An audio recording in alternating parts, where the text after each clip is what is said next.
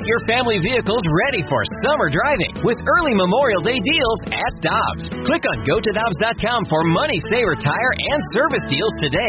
Dobbs, with 43 locations, real deals are always close by. Another day is here, and you're ready for it. What to wear? Check. Breakfast, lunch, and dinner? Check. Planning for what's next and how to save for it?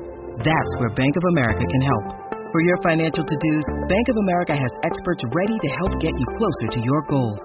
Get started at one of our local financial centers or 24/7 in our mobile banking app. Find a location near you at bankofamerica.com/talktous. What would you like the power to do? Mobile banking requires downloading the app and is only available for select devices. Message and data rates may apply. Bank of America N.A., member FDIC. Hi, I'm Dan for Dobbs Tire and Auto Centers, here to share the easiest way to buy tires. Come to Dobbs. With the best tire brands and the biggest inventory, you'll get your tires the same day at the lowest price, guaranteed. Next time you need tires, get into Dobbs. This is the BK and Ferrario podcast, powered by I Promise. Now here's BK and Ferrario.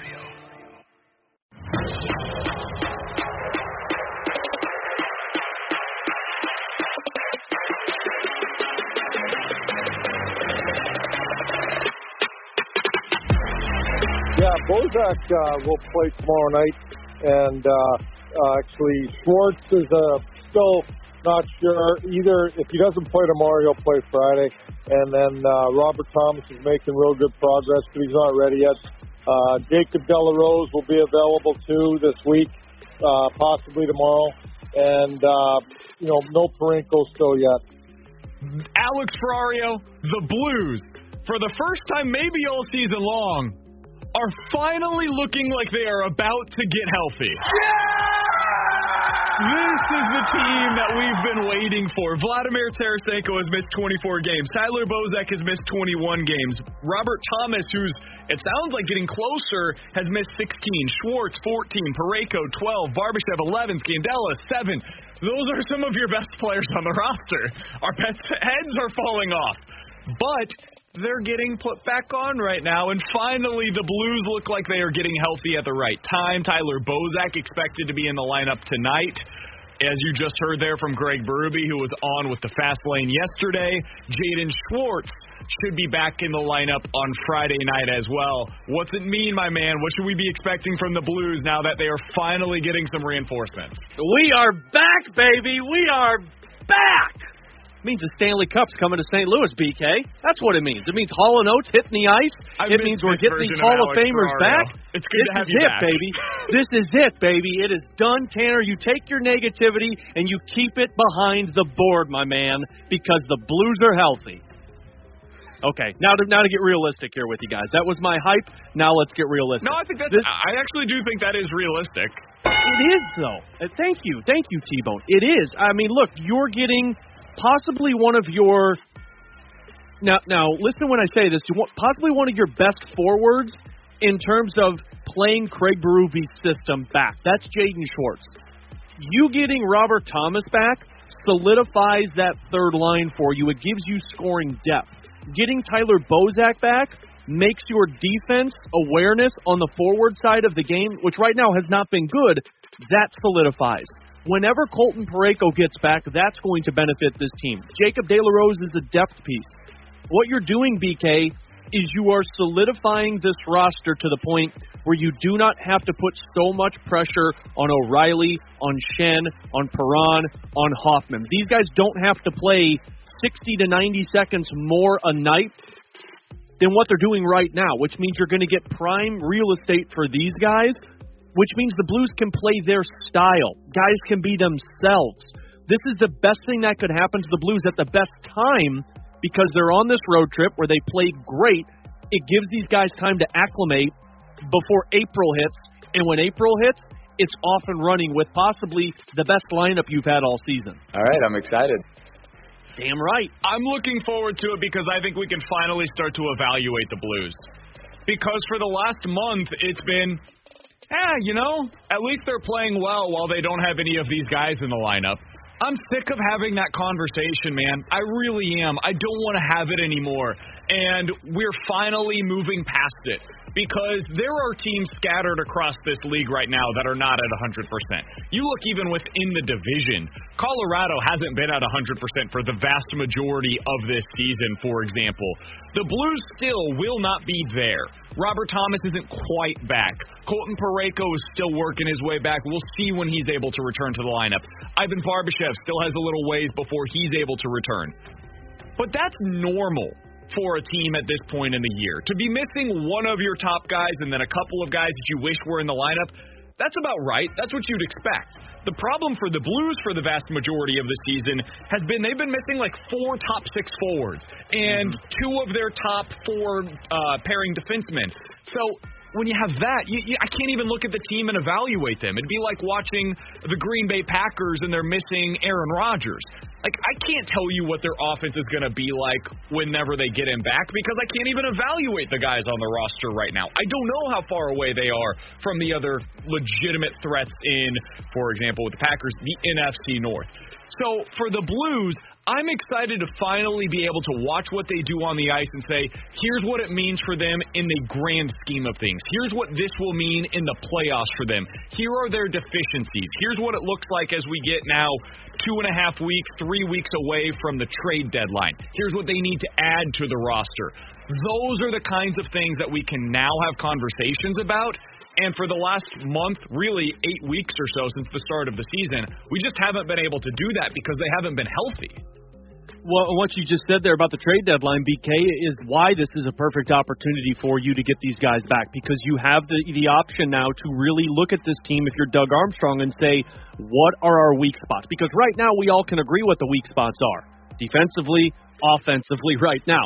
But that's because they're missing so many pieces. And I really feel like this is happening at the perfect time because you have some time in between these games. Like you played this evening, you'll play Friday, Saturday with some back-to-backs. You play, I think, 4 and 7 days next week, but they're spread out. You're not playing Monday, every other day. Thursday, Friday, Sunday, and then the following Friday. So, like, you've got more time off for this next 2-week stretch than you have at any point in the season prior to last week. So think about that, BK. You're getting those games in, which, again, you're playing on the road, which is perfect because that's where this team plays their best. So they can acclimate these guys in rather than on home ice where they feel like they're putting too much pressure on themselves. But you have those days off. Days off on the road, which means guys are either on the rink or they're in the hotel. That's bonding. That's chemistry. And the more practice time, the better you're going to be in terms of getting that system down correctly. So I think this is perfect because if you get Thomas back, let's say next week, if you get Schwartz back on Friday, if you have De La Rose back, I don't believe Barbashev or Parayko are on the road trip with the team, which means they're probably not going to return till April. So this is what your roster looks like right now. Those are 3 key components to this offense that you can say, okay, take your time, boys, because when April 1st hits, that's go time for us. That's playoff hockey. It's playoff hockey now, but you can ease yourself into the pool rather than just cannonballing in. The excuses are about to be over. Oh, yeah, they're done. That's what's happening is I understand that you want Colton Parayko out there. Your team is better with him. He was supposed to be, as Doug Armstrong told us all offseason, the alpha among your blue line.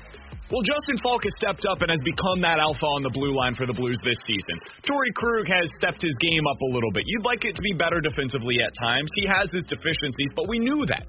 He's been a point producer. He's been much better on the power play, and that's what we expected out of him. Marco Scandella has stepped his game up. He's gone to the right side, and he's played pretty well over there for the most part this season. So I'm done with the excuses once they get these guys back, especially when it comes to the forwards. You got to start scoring, especially at home. You had the excuse at home when you didn't have Vladimir Tarasenko or Jaden Schwartz or Robert Thomas or Tyler Bozak. You were depleted. Your lineup, you were looking at the top 6, and you're like, man, is this really what we're looking at here? This doesn't look right for the Blues. That's not the case anymore. When you get Schwartz back, your top 6 is very likely going to be some combination of Stanford, O'Reilly, Perron, Tarasenko, Schenn, Schwartz, and Hoffman and Kyrou can fit into that mix as well. Every team in the league would sign up for that. Every single one of them. Yep. There's no excuses for the scoring lapses anymore once they get those guys back. And to your point on the timing, Alex, I'm also excited because it's not going to click right away. It's not going to be they get back on the ice and suddenly now everything's fixed. It's going to take a couple of weeks. They're going to need to build that chemistry because they have been out for so long, and Vladdy is such a significant piece that they've thrown back into this mix as well. That's okay because you've got L.A., San Jose, Anaheim. Those are 5 of your next 7 games. Then it gets tough. And that's why for the next 2 weeks, you've got to really hone in on everything, make sure that everything's in place, because after that, it's Colorado, Vegas, Minnesota. Colorado, Minnesota, Vegas again. Yep. Things are about to get real for the Blues. This is the stretch run that we've been talking about this entire season. Now that they have the reinforcements coming back, the excuses are over. We can evaluate the roster, and really, they need to start building that confidence prior to that stretch run coming up here in 2 weeks. Yeah, Zach Sanford said it a couple of days ago. Jordan Kyrou said it yesterday. Craig Berube said it yesterday on the media availability that now it's postseason hockey. And it's been postseason hockey all season, but I think it's still been not the excuse, but the cliche saying from the players is, I'm not worried about the team as much as we're worried about ourselves.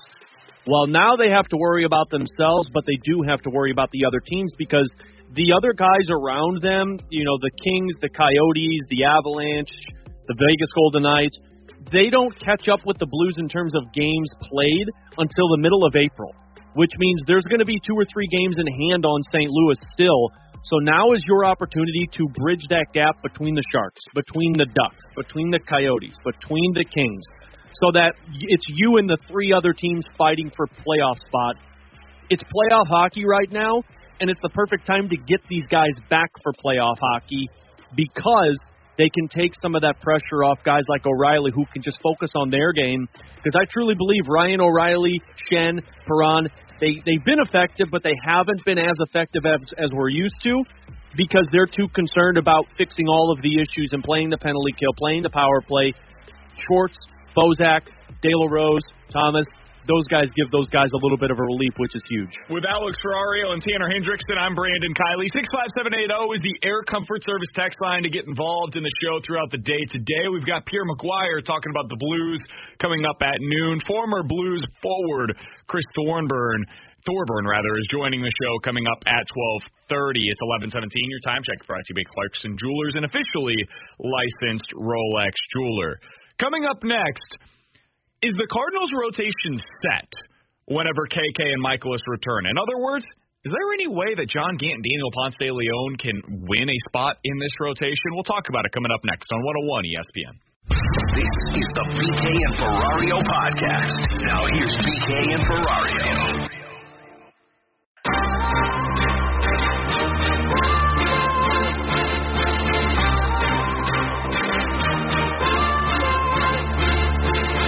Watching him show off his entire arsenal and the way that he's able to get outs quickly, I think that John Gant can be much more than a stopgap in this rotation. I think that John Gant can stay in this rotation all year. Now, a lot of things depend on this, right? What is Miles Michaelis' health like? You hope that if John Gant stays in the rotation all year, it's not just because somebody's injured the whole year. It's because he's shoving. We hope to hear good news on Miles Michaelis here soon. We'll see, right? The fact is, how are the other starters doing? The name that pops up the most is Carlos Martinez. So that was BT yesterday. I found that to be a really interesting discussion that they had on the Fast Lane. With Alex Ferrario and Tanner Hendrickson, I'm Brandon Kiley. Is there a way that John Gant, that's who they were discussing, or for what it's worth, Daniel Ponce de Leon, could win a spot in the rotation past whenever KK and Michaelis return? I think that's where the conversation starts for me, and I think the answer is yes. I wouldn't be stunned if even after those two guys, KK and Michaelis, return, you see one of John Gant or Daniel Ponce de Leon. And the way that it happened is not with one of those two getting kicked out. It's with Carlos getting kicked out of the rotation potentially. If Carlos struggles, you could see him in the bullpen. Like, it's not crazy to see that. I think that you are going to see the first at least 2 or 3 weeks of the season a legitimate competition between Martinez, Ponce, and Gant, between which one of those three can stay in the rotation after those two other guys get back. I agree, and I think Carlos is the only guy that would get bumped in that, and for obvious reasons. the hard part for me is trying to decide who is ahead in that competition, because I'm with BT. John Gant would be my pick for the guy that could earn that spot in the rotation over Ponce, just because the struggles with Ponce of keeping that pitch count down and getting through innings always has seemed to plague him. But on the flip side of that, it's hard for me to say John Gant would win that, because I think he's going to be that important for you out of the bullpen as that long man. And we talked yesterday ad nauseum about Alex Reyes and that innings limit, where's he going to pitch, who he's going to be for this team. If he is going to be so constricted by the Cardinals, I think they're going to need John Gant. I think John Gant is more lethal for you out of the bullpen than Daniel Ponce de Leon would be out of the bullpen.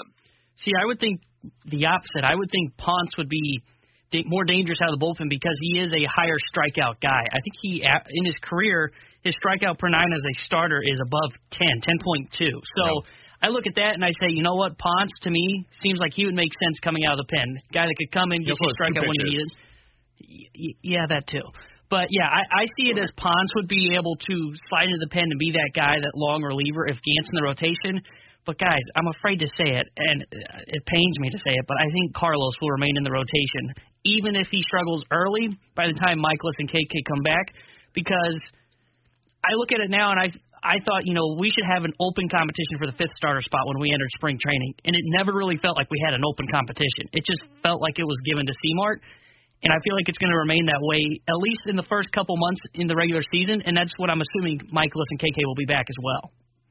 It's the same thing, BK, that BT told us yesterday on the crossover. Why Nogowski won't get the job over Matt Carpenter. Money talks. See, I think it's a little different, though, because this is more of a question. I apologize for interrupting, but this is more of a question about role as opposed to are you up or down in AAA or in the big leagues.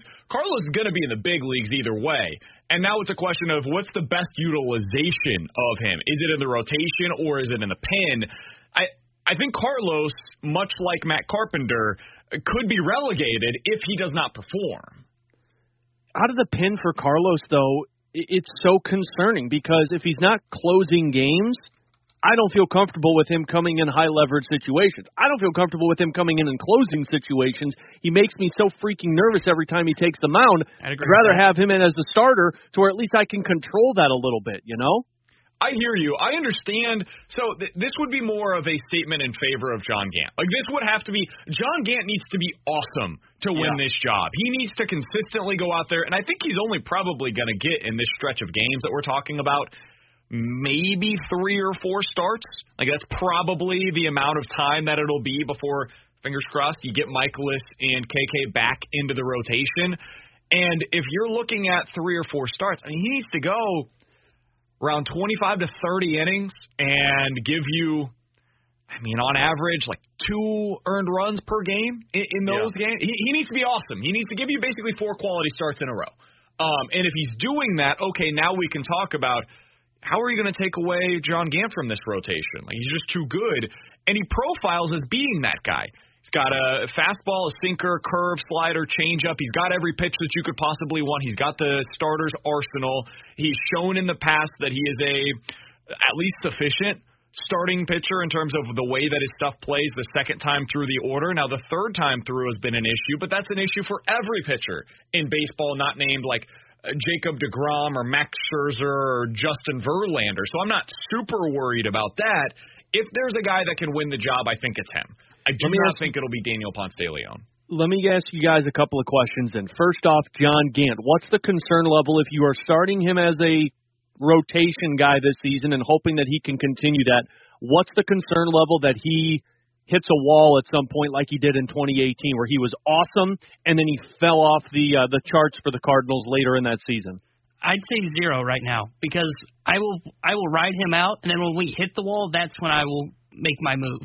But then you lose a guy in your pitching arsenal. Yeah, but I think with Gant, I think he's now become a veteran. I think because when he hit that wall last time, it was I think his second year in the big leagues or third. He's kind of gotten into it more. I think he will understand how to kind of keep his body in shape, keep the arm loose to be ready to pitch a longer 162. And I get it. He'd be jumping from a reliever to a starter, but I don't have any concerns with him hitting a wall. And if he does, then you can sit him down and do the quote-unquote elbow impingement thing and have him take 15 days off. So here's one thing that we have, I think, lost sight of a bit with the John Gant situation, because the season that you're talking about, Alex, is 2018. Mm-hmm. And in that year, the first half of the season, he had a 3.5 ERA. That was half of his games starting, half of them relieving. The second half of that season, he started 13 games and he had a 3.5 ERA. He wasn't that bad down the stretch. He was actually pretty darn good, and that was when he was as a starter. Now, let's go to 2019, when he was coming out of the bullpen as a reliever. The first half of that season, 39 games, 2.2 ERA, lights out, unbelievable for the Cardinals. Pitched 45 innings in the first half of the season. Second half of that year, completely fried. 25 games, 6.7 ERA coming out of the pen. All of those, none of them were starts. Them were coming out of the pen. So maybe 2019. It's actually him coming out of the pen that was a problem. Yeah. When he was on that starter schedule, he lasted a little bit longer. He was more effective later into the season. So it's possible, and again, these are super small sample size. We're talking about 2 different seasons, not like it's a 5-year track record of each. Right. It's possible he's actually better over the long haul as a starter and not as a reliever coming in every 2 or 3 days. And 2019 must be the year that I always get confused with 2018, but that's a good point, BK. And I mean, that's 13 games that he started in that second half of the season. Yep. That's not it's a small sample size, but it's not a small sample size. I mean, 13 games that have a 3.5 ERA is it's a solid case for John Gant above Daniel Ponce de Leon. My other question to both of you guys then is, out of the bullpen, let's say we're late in the season, would you rather have a guy who makes contact and can induce double plays, or would you rather have that strikeout guy who might get into a little bit of a jam, but he's got that lethal pitch to strike things out? Because I don't know if you have a guy who induces double plays like John Gant out of the bullpen. Yeah, I think that's a fair point. Tyler Webb's a guy that comes to my mind, but he's not very good against righties, even though he was better last year. Yeah, I think that's tough. Because if there's a runner on, you don't have that like Seth Maness type guy that could come out of the pen and easily get you a double play. I mean, we got a lot of those strikeout guys. You want to know who it is? Don't say it. Jordan Hicks. Oh, I thought you were going to say Carlos. If you want a ground ball, the guy that you bring into the game is Jordan Hicks. Now, I know that a lot of people want him to come in as your closer this year, but you also have Giovanni Gallegos who could fill in that role. The Cardinals, specifically Mike Schilt, has been talking about Alex Reyes possibly as a closer. If you want a guy that can come into a high-leverage situation, get you the ground ball double play, the player that you bring in for them is pretty clearly, in my mind, Jordan Hicks. He has the highest ground ball rate on the team.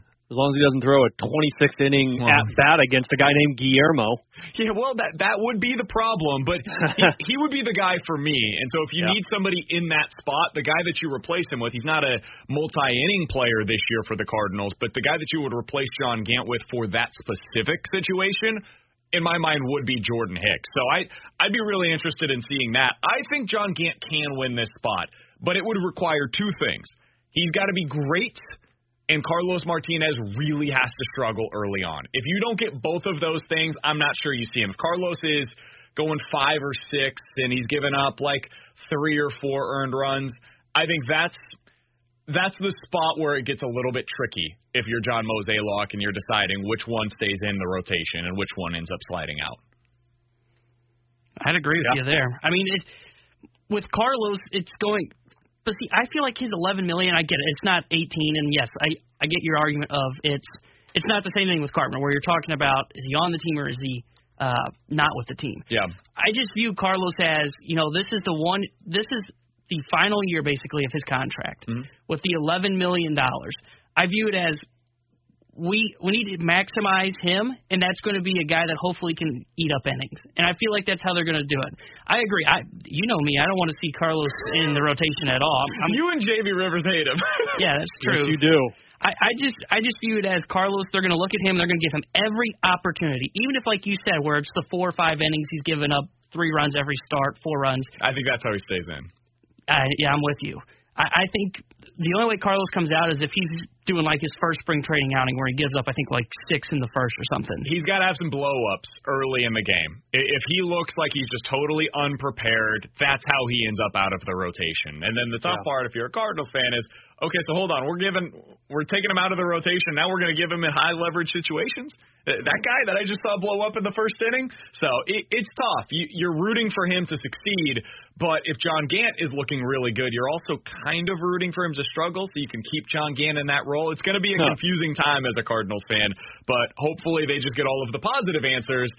And as BT would probably tell me, these things tend to find a way to work themselves out. With Alex Ferrario and Tanner Hendrickson, I'm Brandon Kiley. 65780 is the Air Comfort Service text line. Let's play a game of more likely to happen. You give us 2 possible scenarios. We'll tell you which one's more likely to happen next on 101 ESPN. This is the BK and Ferrario podcast. Now here's BK and Ferrario.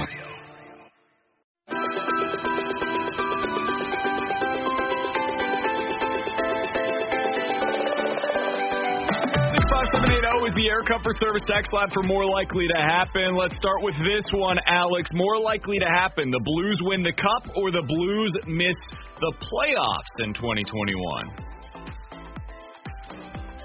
I would say Blues win the Cup because I don't think there's...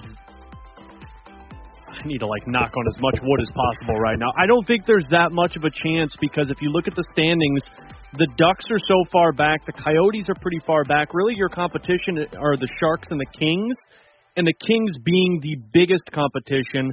But getting all of these guys back, I think, is really going to help this team. I don't see this team going south anymore.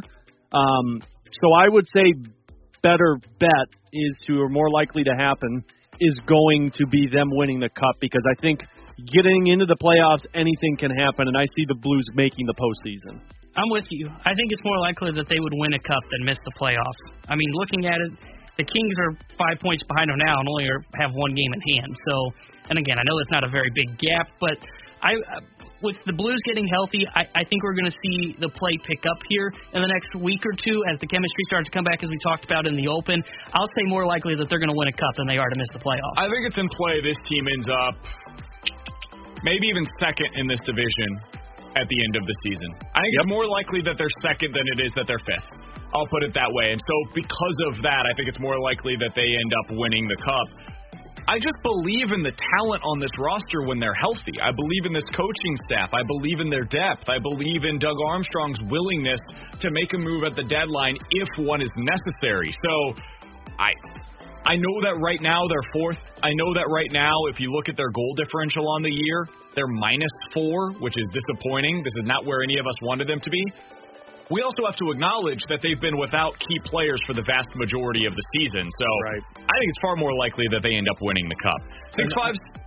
I'll say this too, BK. You got 8 games against Minnesota, 5 games against Vegas, 6 games against Colorado. Unless you just lose all of those games, you're going to be keeping par with the teams that are right there with you. So that's going to benefit the Blues too, rather than them just playing Anaheim, San Jose, and LA the rest of the season. 65780 is the Air Comfort Service text line for more likely to happen. More likely to trade for Deshaun Watson. I'll give you 3 teams here. The Patriots, the Bears, or the Panthers. Most likely to trade for Deshaun Watson. Patriots, Bears, or Panthers. By the way, earlier today, John McClain, who's been covering the Texans for 45 years down in Houston, diehard, tweeted that the Texans haven't said they are not trading Deshaun Watson since January. He fully expects them to eventually be traded still. So, Alex, which of those 3 teams are you saying is most likely to trade for Watson? Well, it's not going to be the Patriots because who the hell are they going to trade for? Are you going to just send them all of the picks? Jarrett Stidham and all of the picks? All of them. I don't see that happening. Because the Bears were so aggressive in going for Russell Wilson and they had that rug swept out from under them, I would put them there, but then they just signed the Red Rocket, and that pretty much took them out of the running. So I'll say more likely to happen that the Panthers trade for Deshaun Watson because I think they can put a very appealing package together to get him out of Houston. Man, I think Carolina makes the most sense, but I don't want to roll out the Bears, and if they were pushing heavily for Russell Wilson, which is what all reports are saying, I would not be 3 shocked. first-round picks and 2 starters is reportedly what they offered. I would not be shocked if we're to acquire Deshaun Watson. So I'm going to say more likely that it's the Bears.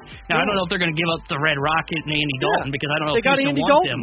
But I think if you give up picks and then you throw Andy Dalton in as kind of that stopgap quarterback, I'm going to say the Chicago Bears. If they were that heavy, just signed Tyrod Taylor. Why do they want Andy Dalton? Get the hell out of here. Unless Bill O'Brien is running that team, they're not making that trade. No, I still don't want to rule out the Bears. Dalton, he was a free agent yesterday. They could have signed him if they wanted. BK, I'm the Houston Texans. You're the Chicago Bears. You call me up and say, dude, look, we want Deshaun. We have Andy Dalton for $10 million. Pull the trade right now. Let's do this. You could have signed him yesterday for whatever he wanted. You could have given him $10 million yourself, and you didn't have to trade for him. But now you're going to go ahead and grab him off of our team in a trade where you're giving us Deshaun Watson. That's how you get him. That's horrible. I'm going with the Panthers. I still think they make the most sense to me. There was a report earlier today that the Panthers are referring to Deshaun Watson as, quote, plan A, B, and C because they view him as the one player that could become available that legitimately changes their possibilities of winning a Super Bowl. Not just to be a better team. They want to win a Super Bowl. You got to remember who their owner is. This is the guy that was like the manager of a uber successful hedge fund on Wall Street. He's not trying to win 9 games. He's trying to go win a Super Bowl. He wants to have a chance to win it all. That's why he brought in a coach from college and gave him an offer that he, quote, couldn't refuse. And that's why they brought in Joe Brady from the college ranks. This team is built a little bit differently. If there's anybody that would be willing to give up the farm, the whole farm, the neighbor's farm, and the farm down the street for Deshaun Watson, it would be the Carolina Panthers. So I'm going with him as the most likely team for him. 65780 is the Air Comfort Service text line for more likely to happen. I like this one. More likely to happen. BK correctly picks the national champion, or he admits that the Chiefs are not currently in the midst of a dynasty. Well, considering that you picked the wrong golfer on your FanDuel, it wasn't just the wrong golfer. And tried live betting one day. And tried a live betting on a game that was basically over before you even gave the people the bet. To clarify, it wasn't that I picked the wrong golfer. Had he been eligible because he was healthy, he very well may have won that tournament. However, he dropped out of the tournament because he had a knee injury. You're right. That's so much better than that. I would say more likely to say that the Chiefs are in the midst of a dynasty because that, along with Tom Brady as the GOAT, just seems to be an easy thing for BK to say. Yeah, I'm with you.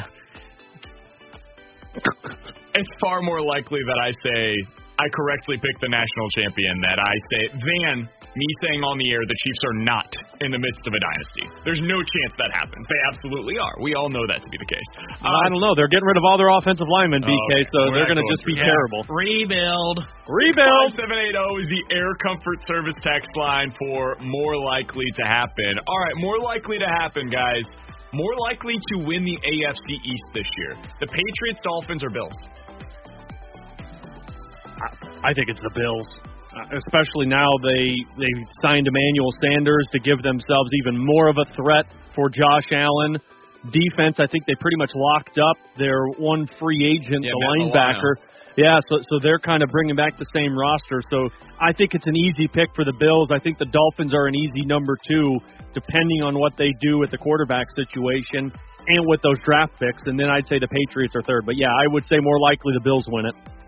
Yeah, I'm with you. To me, the Patriots aren't there. Quarterback's a big problem for them. I'm not sold on Tua, even though Belichick has said. I'm talking about open heart surgery here. It kind of is. You're not going to solve the Bills with what they just did. So give me the Bills. I am sticking with the Bills. If the Dolphins find a way to make this work with Watson, and I know I just said the Panthers make the most sense, I still believe that. If the Dolphins find a way to make that happen, they would be my favorite in the AFC East. But it would take a move like that first. I'm just not all in on Tua Tagovailoa. Not yet. Last one here. Let's do this quickly, guys. 65780 is the Air Comfort Service text line. More likely to happen at the deadline. The Blues trade for a defenseman, or the Cardinals trade for a top end of the rotation starter? More likely deadline move. Blues get a defenseman, or the Cardinals trade for a top end of the rotation starter? Cardinals trade for a top-end rotation starter because I don't see Doug Armstrong making a move for a defenseman because Colton Parayko, all signs pointing towards him returning, and I think there's a lot of top-end guys that could be out there. So I'd say top-end for the Cardinals. I'm going Blues. I don't think the Cardinals will part. What it would take for a top-end starter, it's going to take some prospects. I don't know if the Cardinals would part with their top prospects, so I'm going to say Blues. Max Scherzer, boys. Max Scherzer, that's the one. If they're going to do it, it would be him. I don't think they're going to... Chris Sale. I don't think they're going to go get him this year. I think that is a next offseason move. So I'll still go with the Blues. I'm with Tanner on this one. I think it would be more for a depth piece, though. I would agree. I think it's more likely they pick like a sixth guy that could maybe fit into the mix than it would be that they get somebody to potentially replace Colton Parayko's minutes. I don't think you need a depth piece, though, at D, because if Parayko's back, Mikkola's your sixth guy or your seventh guy. Do you feel comfortable with only six, though, given what Parayko's back issue is right now? I just don't know that I would feel 100% confident in that right now. And if you're going into the playoffs, I know everybody loves Bortuzzo. I would like to upgrade from that a little bit, if possible, if it's not a crazy asking price. So that would be the one place that I would maybe look at. With Alex Ferrario and Tanner Hendrickson, I'm Brandon Kiley. Pierre Maguire is going to join us coming up here in just about 10 minutes or so. Questions and answers coming up next. This is the BK and Ferrario podcast. Now here's BK and Ferrario. 65780 is the Air Comfort Service text line for questions and answers. Let's start with this one from the 314. Guys, did the Cardinals make a mistake by not re-signing Colton Wong? He's already crushing the baseball with the Brewers. What's crushing the ball with the Brewers? From what I can understand, I think he's actually had a really good spring for them. Really? So I get where he's coming from. My answer to the question is no. I wish he was back. I wanted him to be back with the Cardinals, but I understand the move.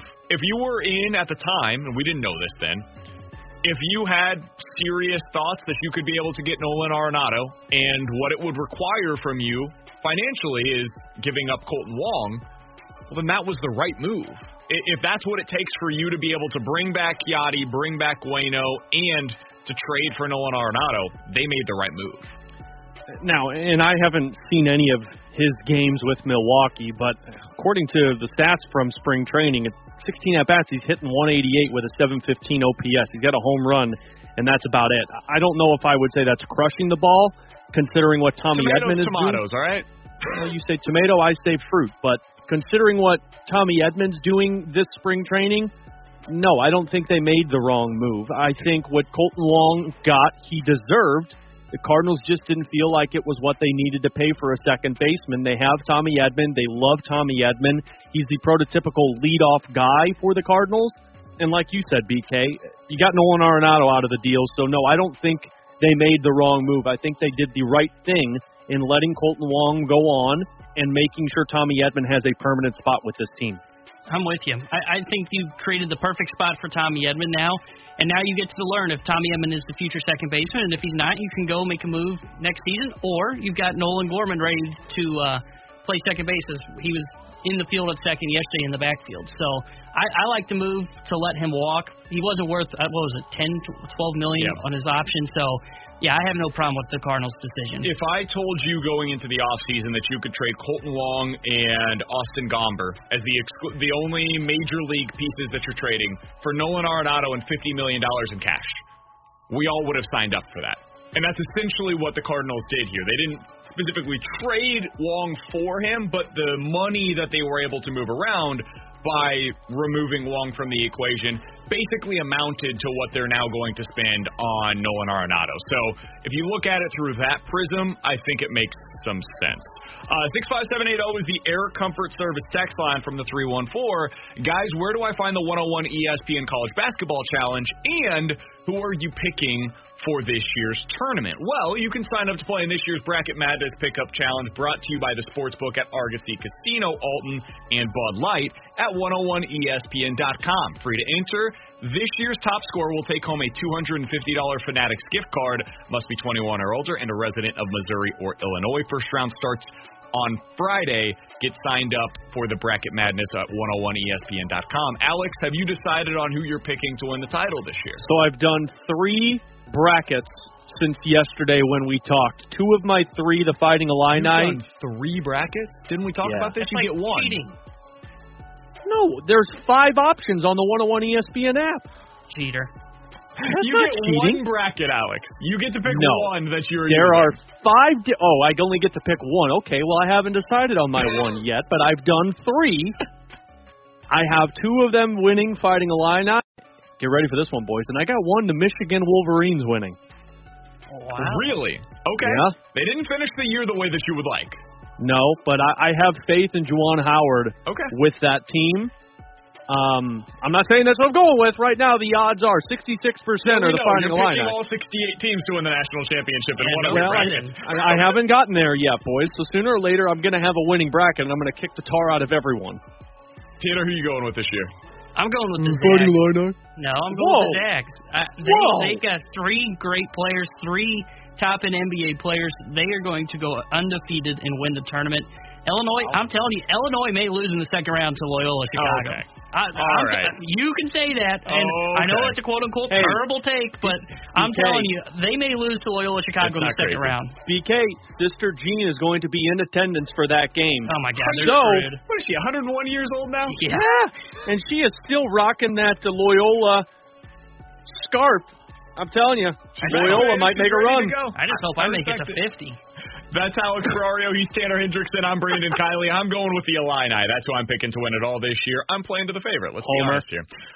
Coming up next, let's talk to Pierre Maguire. The Blues are finally getting healthy. What's that mean for them, and how has Pierre rated this team so far this year? We'll talk to him coming up next on 101 ESPN. This is the BK and Ferrario podcast. Now here's BK and Ferrario.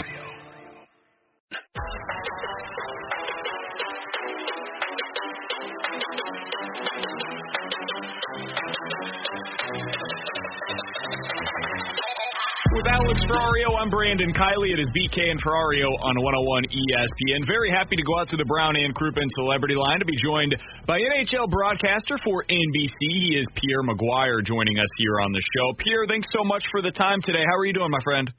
Doing fantastic. Nice to visit with you, gentlemen. Absolutely. Thrilled to have you. So I wanted to get your big picture view on what this Blues season has been thus far, because it's been a little bit of ups and downs, and a lot of that, at least here locally, we kind of placed on the injury issues that they've run into. How have you viewed this season for the Blues? Well, it's definitely been topsy-turvy. There's no question about it. I think one of the things that's really strange is the home record versus the road record. A tremendous road record. I think they've got 10 wins, 2 losses, and 2 overtime points or shootout points. So, I mean, they're 3 games below 500, if I remember correctly off the top of my head, on their home record. So that's what's shocking to me more than anything else. And it says to me that the building is a little bit different without fans and with fans. And those fans in St. Louis are phenomenal. They give these guys a bit of an edge. And when they go on the road and there are no fans in the opposition building, it's kind of like they're much more comfortable for whatever reason. And I think a lot of teams are going through that around the league, which is a kind of a different process for everybody because of what's gone on with COVID. To celebrate the positive, David Perron's had a phenomenal year. Ryan O'Reilly's been outstanding. Braden Shen's been really solid. Jordan Kyrou's starting to attain the levels offensively that I think the people in St. Louis were hoping for. So there's a lot of good there, but the injuries and obviously the Pietrangelo defection to Vegas has really hurt them, and the retirement of Bouwmeester's hurt them as well. Pierre, how big of a deal is it for the Blues to be getting some of these healthy players back? Tyler Bozak returning tonight. Sounds like Jaden Schwartz coming back on Friday. Is this a different team when these guys get healthy? Oh, 100%. And that's one of the things. I don't think you need to panic if you're Craig Berube or Doug Armstrong, obviously the management group and the leadership of the coaching staff. But you do need to get them back at some point here. Getting Colton Parayko up to another level once he's healthy would be great too. But I think more than anything else, it's just finding your way and just keeping your head above water. I think once the playoffs start for everybody, it's going to be different. The fact that Vladdy Tarasenko is back for the team, I think, is really, really important for them. But I can't stress enough. I mean, you look at just the free agency defection of Pietrangelo. You look at the retirement of Bouwmeester, the injury to Parayko. I mean, that's tough stuff to overcome. It's not easy. It's really difficult. Do you think they have the forward depth, the scoring depth to be able to overcome that this year? As long as everybody stays healthy. One other thing, and I really was remiss, I should have brought it up right away just thinking about it because I was in touch with him right after he announced his retirement. The leadership component of Alexander Steen, I don't know how much that's been brought up in your community, but his retirement, that's pretty substantial. He was a tremendous force behind the scenes. He was highly respected by the players in the organization, and he could still play at a real high level. So I think that's something that doesn't get enough attention either. But I do think the team has more than enough internal depth to get over the hump. I really do. Pierre, not only a longtime broadcaster, but you've been within a hockey organization in the front office as well. How do you overcome that loss of leadership with a Steen, with a Bouwmeester, with a Pietrangelo, and try and implement that with new guys like a Ryan O'Reilly, a Braden Shen, and now a Justin Falk? Well, I think with Ryan in particular, just talking about Ryan O'Reilly, there's instantaneous street cred. I mean, he's been part of a Stanley Cup winning team. He was a Conn Smythe Trophy winner. He's really highly respected around the league for his work habits and the way he carries himself. So I don't think that's much of an issue. I think most of the guys look at that and say, you know, this is a real good player, obviously. I think you look at Torrey Krug, he's never won the Cup, but he's been to the final twice. I think people look at that, and that's some pretty impressive street cred as well. But David Perron's been around this league a long time. Braden Shen's been around this league a long time. Those are guys you can look up to. So I don't think there's a void in leadership. I think more than anything else, it translates in terms of overall organizational depth on the ice. It's not so much away from the ice, but Steen was a really solid leader along with Pietrangelo, and you got to hope internally you can find a way to replace it. We're talking to Pierre McGuire, NHL broadcaster for NBC, joining us here on 101 ESPN. Pierre, I did want to ask you, when you look at what the Blues have been able to do without some of these key guys for so long this year, have you seen in the past teams that were able to at least stay afloat during this time, and that's what the Blues have done thus far? Could this end up working in favor of them later on by building some of that depth, and maybe you were able to get another step from Jordan Kyrou in this period? Could this later on be viewed as a silver lining potentially? Oh, I just think that's such a valid point. I'll never forget the Boston Bruins in 2011, the year they won the Cup, and that's exactly what happened. They dealt with a lot of injuries, and players had to, step up and overcome. Johnny Boychuk is one of the perfect examples of that. Found money for them. Danny Paille, Gregory Campbell, Sean Thornton. So no, I think that's such a valid point. It makes a lot of sense, and it really holds true. I think the one thing that's really powerful there is the coaching staff. The addition of Jimmy Montgomery, the staff's been tremendous. Mike Van Ryn coaches the defense. He does a great job. Steve Ott is a real good motivator. David Alexander is considered one of the better goalie coaches in the league, and Berube's a fantastic motivator. So you put it all together, I mean, they've got a lot of real positive stuff there. Behind the bench, in the front office, obviously Doug Armstrong going to be the general manager for Canada at the Olympics. That's a pretty high, dangerous job to have, especially in Canada. And Doug's been very, very good at being part of Hockey Canada for a long time. So you're in real good hands there. I think this thing will all sort itself out. But I love the point about a lot of people getting opportunity to play because of obviously the injuries, and that should bode well once they get to the playoff situation. Pierre, I'm fascinated by what you just said about the coaching staff and the front office combination. Is this the best combination of staff plus GM in the league, in your opinion? No, I can't say that. I mean, you've got a lot of really good, competent people. Tampa Bay is the defending Stanley Cup champions. They've got an outstanding coaching staff and management group. I mean, I can go around the league. Boston Bruins have tremendous coaches. Sure. They have a coach of the year last year and a general manager that has been involved in 3 trips to the Stanley Cup final. So one is a GM and 2 is a director of player personnel. So I with all due respect, these guys are really good. There's no question they're outstanding, but to say that they're the best, I don't think that would be appropriate for me to say that. Pierre, 2 years ago, I think all of us could agree the strength of this team when they won the Cup was goaltending and just all-around play. But when you look at this team this season, let's say at full strength, in your opinion, what's the strength of this Blues team?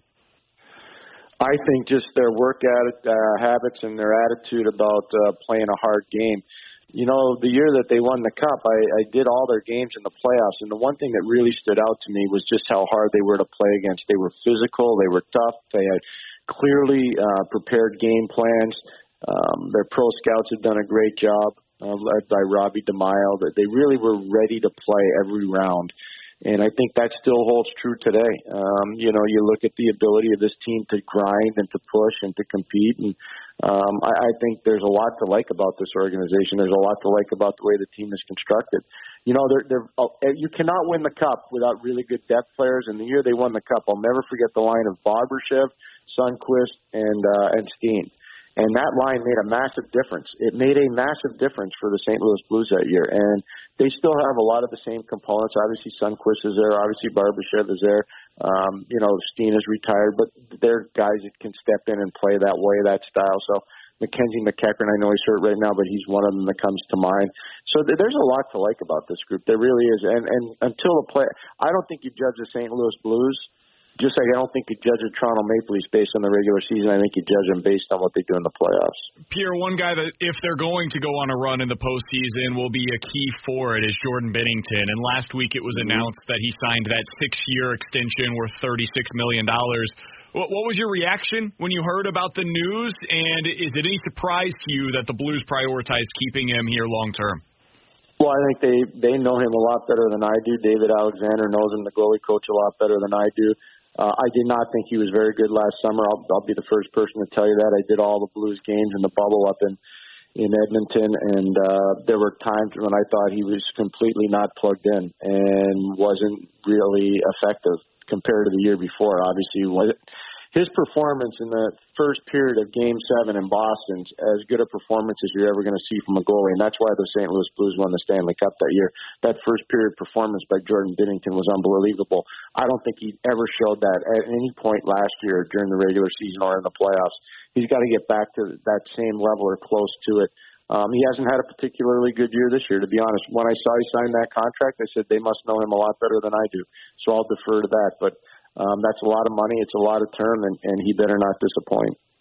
Pierre, final one I got for you. I know we're less than a month away from the trade deadline for this season, which is going to be a really intriguing trade deadline with kind of all the restrictions with COVID and whatnot. But when you look specifically at the Blues, they have cap situations when they get players healthy. But do you think from a general manager's perspective, Doug Armstrong looks at this team and says, I think I can make this an even closer team to a Stanley Cup championship? Oh, yeah, no, I think so, especially when you have the top end of the roster that they have, and especially with the way David Perron's overachieved this year for his age, and just chronologically, this is a phenomenal season for a player that age to be over a point-a-game player is phenomenal. So I'm sure Doug is not mailing it in on this team at all. He's going to give them the best opportunity they can to win. So, no, I can see him being proactive. Here are the things you need to think about going into the trade deadline on April the 12th. Number one, you have to know there's an expansion draft coming with Seattle coming into the league, so you better make sure you have your ducks in a row there when it comes to the expansion draft, because a lot of teams made really critical mistakes the last time we had an expansion draft. Don't be that general manager that makes the very same kind of mistakes that we saw happen in the last expansion draft. That's number one. Number two, what's the appetite for ownership groups around the league to take on more money without fans being in the building? These owners are getting absolutely decimated financially this year. This has been an unbelievably difficult process for ownership groups around the National Hockey League. I can't speak about the other sports. I can only speak about hockey. And I know there were at least 11 teams that did not want to play this season without fans. And they said, you know what, for the good of the game, we're going to play. And they are taking their financial lumps. So that's another thing to think about. And then the third thing that I think is really important that you have to think about is a quarantine. When you make a deal from Canada to the United States or make a deal from the United States to Canada, there are quarantine issues that will be involved. And if you take the Canadian teams out of the pool, that shrinks it by 7. That makes it harder to do deals. So those are the three permutations that are really going to affect the trade deadline on April 12th. He's Pierre McGuire, NHL broadcaster for NBC. Pierre, we always appreciate the time, man. Thanks so much for hopping on with us today, and hopefully we'll talk with you again soon. Oh, it's my pleasure. Anytime. Just love to see the Blues playing, and I can't wait to get out to St. Louis. I'm actually out there, I think, in 2 to 3 weeks. So I'm looking forward to it. Fantastic. We'll catch up with you again then. Thanks so much, Pierre. Thanks a lot, gentlemen. Take care. Have a great day, everybody. Absolutely. That's Pierre McGuire joining us here on 101 ESPN. It's 12:16. Your time check brought to you by Clarkson Jewelers, an officially licensed Rolex jeweler. I know the thing that a lot of Blues fans are going to hang on to there is what he had to say about Binnington, and he's clearly not a huge fan. Let's set that aside for a second because I thought he made a really great point about the fourth line as well, Alex. And he was talking about how significant that was in the Blues' run to the Cup. And we all know that here locally. But I think that's been lost a bit this year. As much as we've talked about Dakota Joshua and how impressive he's been, Kyle Clifford has had some moments, that fourth line hasn't been the same offensive presence that they had from it in the playoffs back in 2019. And with Sonny potentially dropping back down to that fourth line whenever everybody's healthy, and maybe you see Tyler Bozak whenever you get Robert Thomas back drop down to that fourth line, that's when you're going to get that back, man. And let's not overlook that. As much as we're talking about what the top six look like, it's really the bottom six that has been the identity for the Blues over the years. And I think that's what's so significant about them getting healthy again, is you're having overqualified fourth-line players here pretty soon. It is, and don't just look at the fourth line from that Cup run. Look at the third line as well, BK. The Blues don't win that Dallas Stars series unless Tyler Bozak, Robert Thomas, and Pat Maroon play the way that they did. So you need all four lines if you want to win the Cup, like Pierre talked about. I would say kind of hold your thoughts on what that fourth line is going to look like, because to Pierre's point, Doug Armstrong is going to make this team better if he can. And there might be another role player out there that can match kind of what Alexander Steen brought to the table. But if your fourth line is this way of a Barbashev, a Sundqvist, and a Tyler Bozak or a Kyle Clifford, expect those guys to do what Alex Steen in that line did for Craig Berube a couple of years ago. They're going to go out there and do exactly what they need to do to win. And I would see Tyler Bozak having the same effect that an Alexander Steen had if he's on that fourth line. And by the way, what a perfect player for Craig Berube to point to for Tyler Bozak. And it's similar, too, in that Steen was at the back end of his career, had some injuries pop up, and Berube had that conversation with him and said, hey, the best way for us to win a cup is for you to take this type of a role. Yeah. He can have a very similar conversation and point to the fact that you've seen this. You saw what this looks like, Tyler Bozak. And Bozak's a great team player. I've got no doubt that he would listen to that and say, yeah, I'll accept whatever role I have to be able to win with this team. But, man, that's the kind of thing that can make a difference in a year like this when you have so many quality teams around the league, and we've seen them here in the West Division. I can't wait to see what that looks like now that they're getting closer to being 100%. All right, coming up next, can you even imagine being a Bears fan today? You don't have to imagine it. I went ahead and listened to some Chicago Sports Talk Radio last night. Oh, boy, you're going to want to hear these Bears tears. It's coming up next on 101 ESPN. This is the BK and Ferrario podcast. Now here's BK and Ferrario.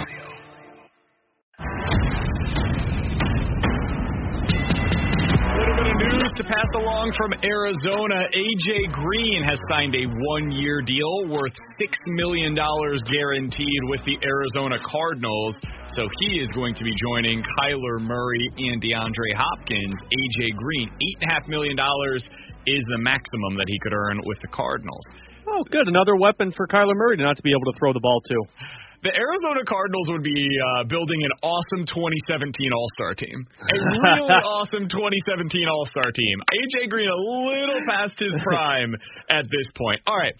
So the big news yesterday, though, of course, was the Chicago Bears signing a one-year, $10 million deal with their new starter, apparently, Andy Dalton. Woof. Now, Bears fans had convinced themselves that Russell Wilson was going to be in Chicago. Like, they had legitimately bought into the belief that that's where he was going. He was going to be their new starter. That is not going to be the case. Dan Patrick reported earlier today that they offered 3 first-round picks, a third-round pick, and 2 starters for Russell Wilson. When it was announced yesterday that the Bears were signing Andy Dalton, I immediately knew I got to tune into 670 The Score up in Chicago. I got to hear what this sounds like on Chicago Sports Talk Radio. They had multiple callers in the segment that I listened to. I went ahead and pulled this audio for you guys because it's tremendous. Let's start with Alex. Hey, I'm pretty fired up about the signing, and I'm probably the only one there. And the reason is they had 2 choices with Pace. You either fire him or you extend them. They did neither, so they left us all in this limbo. And I'll tell you what, right now, you get Dalton, they have 0 chance to be competitive at all this year. 0. So you're going to get rid of, Pace and Nagy in 1 more year. It's exactly what, the Bears ownership does. They're a bottom 3 franchise, and they're showing it right now. So it's 1 year they flush down the toilet. I'll move on, and I'll be fine. So he seems excited. He's very excited about the move. That was the premise of the call, because this means that everybody's getting fired.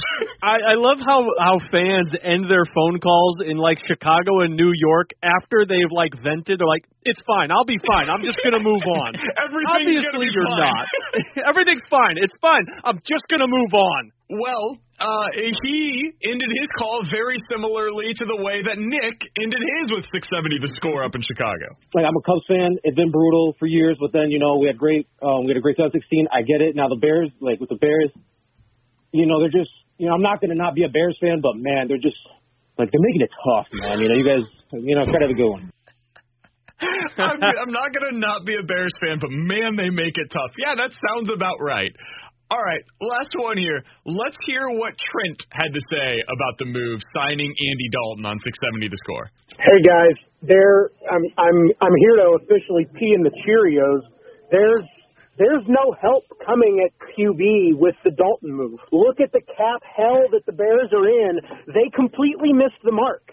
This was their opportunity to clear the slate, clear the GM, clear the coach, clear the QB, get rid of these big, hefty, aging defensive contracts that were there, and they screwed it up. We missed the mark. It's done. It's over, and this is the last nail in the coffin. You are a factory of sadness! Is that a saying? I'm sorry to pee in the Cheerios? Who does that? Apparently our guy Trent up in Chicago is the one that does that. Listen, I get it, man. If you're a Chicago Bears fan, think about the greatest quarterback in the last 30 years for them. Is it Jay Cutler? I legitimately think the best quarterback of the last 30 years, if you're a Bears fan, has been Jay Cutler. Woof. That is the ceiling of what you've seen. Now, in recent years, the Bears finally addressed the position. You thought you were getting the answer. They trade up to number 2 overall in a draft with Deshaun Watson and Patrick Mahomes, and they signed Trubisky. That's the answer. In the draft with Mahomes and Watson, they traded up for Mitchell Trubisky. And then, last offseason, they trade for Nick Foles. So now this year, your answers at the position are Nick Foles and Andy Dalton. You want to talk about a factory of sadness, man. Hey, try being a Bears fan. Hold on a minute, BK. That's one quarterback that won a Super Bowl, was the MVP, and that's another quarterback who has possibly the greatest nickname in all of football right now. Am I wrong? Although you did get rid of the guy who basically got you to the playoffs last season in Mitch Trubisky. So I would take Trubisky over Andy Dalton. I would take Trubisky over Andy Dalton and Nick Foles. I would rather have Mitchell Trubisky on the team this year than either Nick Foles or Andy Dalton. Not to live in, past hell, but do you remember how people were excited in St. Louis when the Rams were here and they acquired Nick Foles? Yeah. Well, everyone was like, "Oh my God!" It was the right move at the time. They traded Sam Bradford, and it was like, okay, well, at least this guy's healthy. I don't know if he's going to be good, but it's something different. And it obviously didn't work out. No quarterback can be good in a Jeff Fisher system. Yeah, that's a good point. We saw that with Jared Goff, who ended up going on to do wonders. With Alex Ferrario and Tanner Hendrickson, I'm Brandon Kiley. Coming up next, Stanley Cup champion, former Blues forward Chris Thorburn is going to join us to talk about what the return of Jaden Schwartz and Tyler Bozak will mean for the Blues. Chris Thorburn next on 101 ESPN. This is the BK and Ferrario podcast. Now here's BK and Ferrario.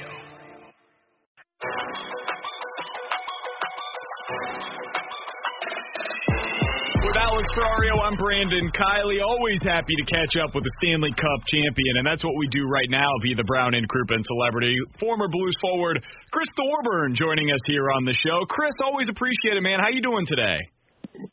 Doing good, guys. Thanks for having me. How you guys doing? Doing well. What have you been up to, man? What's this year been like for you as you've been sitting back, hopefully watching a lot of hockey? Dude, I wish I had something way more exciting to tell you, but that's been pretty much it. Just the hockey. I'm glad the baseball's coming back around. So pretty much just sports, and the weather's getting nice here, so we're able to take the kids outside and fart around a little bit. So, Chris, have you missed the game at all, sitting there watching your teammates out there playing in the season, or do you feel like you can sit back and say, man, it sucks being retired, but man, is it nice being retired? Right. Well, I don't have to deal with the ebbs and flows and the stress and all that kind of stuff. So that's definitely a positive. But dude, I tell you what, I play men's league here once a week, and I hate putting on my equipment. I could do without that. But I miss the guys, man. I really do, and I miss the camaraderie and that aspect of it. I'd take that back with any chance I got. But just to be able to watch guys on TV that I know and I cheer for, like the Blues team, it's satisfying. Chris, I got to tell you real quick. So my wife and I just had our first child, and throughout the pregnancy, I grew out my beard in support for my wife. And I cannot tell you how many people told me you have the perfect Chris Thorburn beard going on right now. Like, I got my beard compared to Chris Thorburn so many times. I loved every second of it. Well, congratulations on both ends of that with the kid and then looking like me. I guess it's not much of a compliment, but dude, I mean, I took out my beard too. I still look the same as I did in the parade and when I played, so I can't get rid of it. It's just me. What are those games like, by the way? You mentioned you're in the men's league. What's the competition like for a guy that played more than 800 games in the NHL? I gotta ask.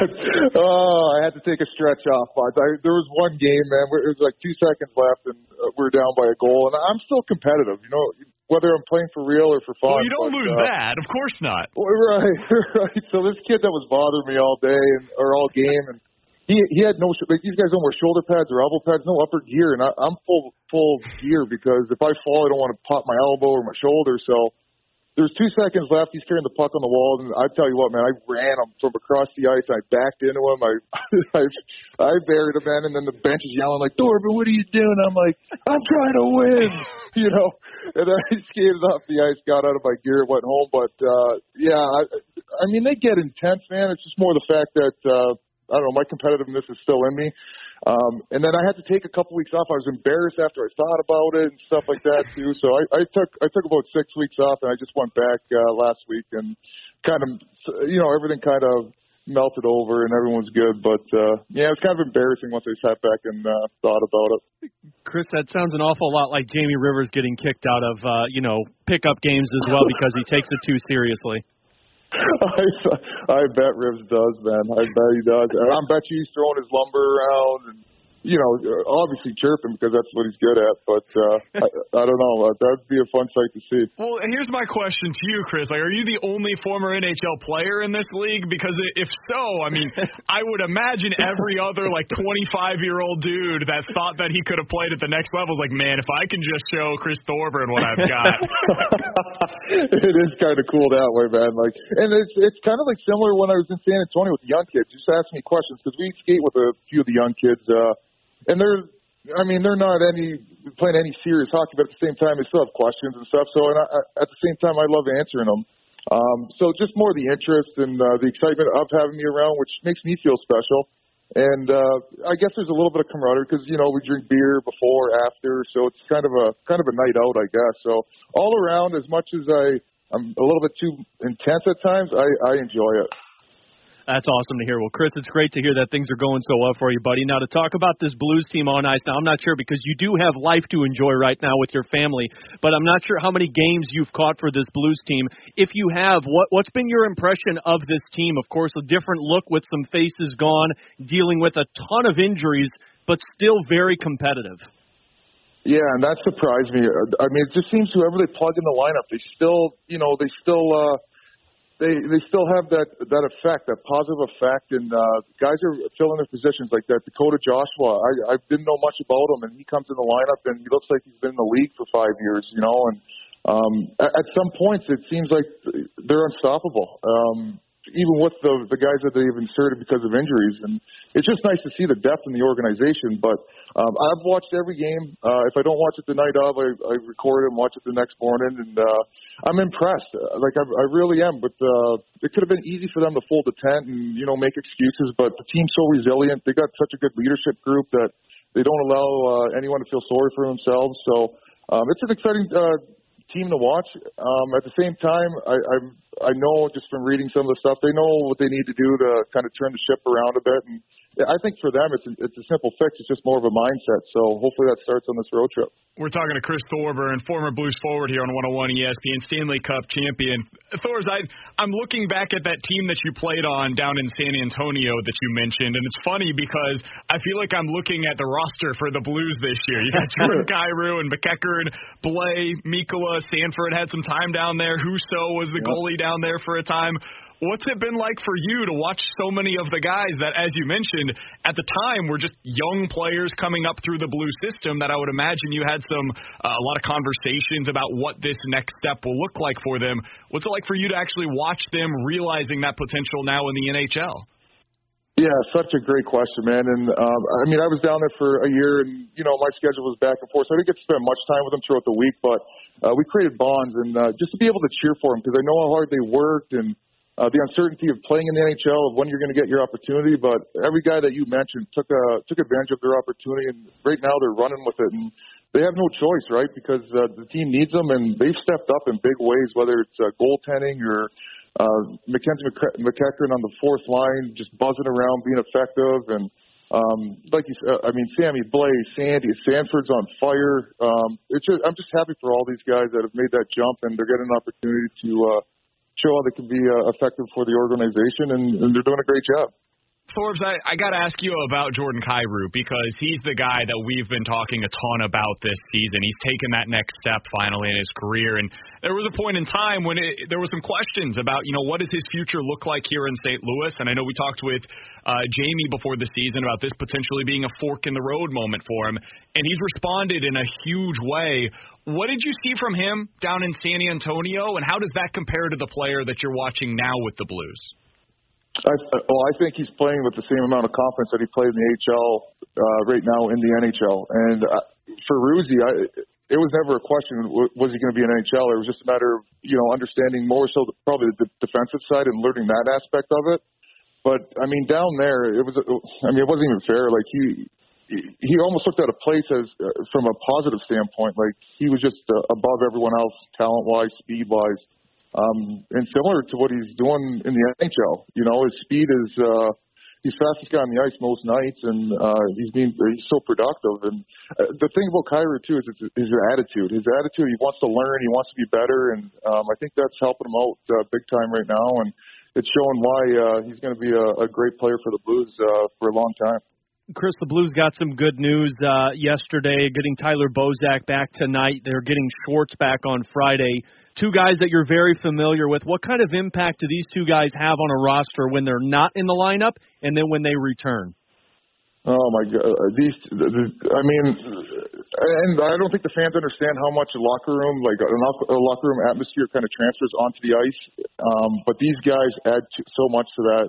Bozy, he's got a calming effect. He's funny and let alone a great and effective player. So they're going to be so excited to get him back. And then Schwartzy's top notch, man, in my books. And what he brings to the team is just, I can't even explain it. He's just that important. And they got Tarasenko back. So, I think with all these guys coming back, the excitement's just going to grow and it's going to reflect in their play. Last question that I've got for you. We're talking to Chris Thorburn, Stanley Cup champion, former Blues forward here on 101 ESPN. Thors, do you think that Bozak can take on a role similar to what Alex Steen had whenever you guys went on that run in the playoffs? Could he be that kind of player for the Blues this year? Yeah, I don't want to compare the two because I think they're totally different players, but at the same time, that veteran void that they have right now, the veteran presence, and then similar to Steiner, the different situations that you can put Bozy in, there's pretty much not one situation that you can't put him in offensively, defensively. I said I don't want to compare them, but both players kind of bring the same attributes. So, either way, I think Bozy's just going to be a welcome addition at a time that they really need him, and I think he's going to fulfill any void that Berube has in his lineup, and I think that's just going to give him more flexibility throughout his lineup and more options. Chris, I just got a couple of text messages, one from Cam Jansen, one from Joe Vitale. They said anytime you want to come back into St. Louis and hop on the ice for some games, they're ready for you.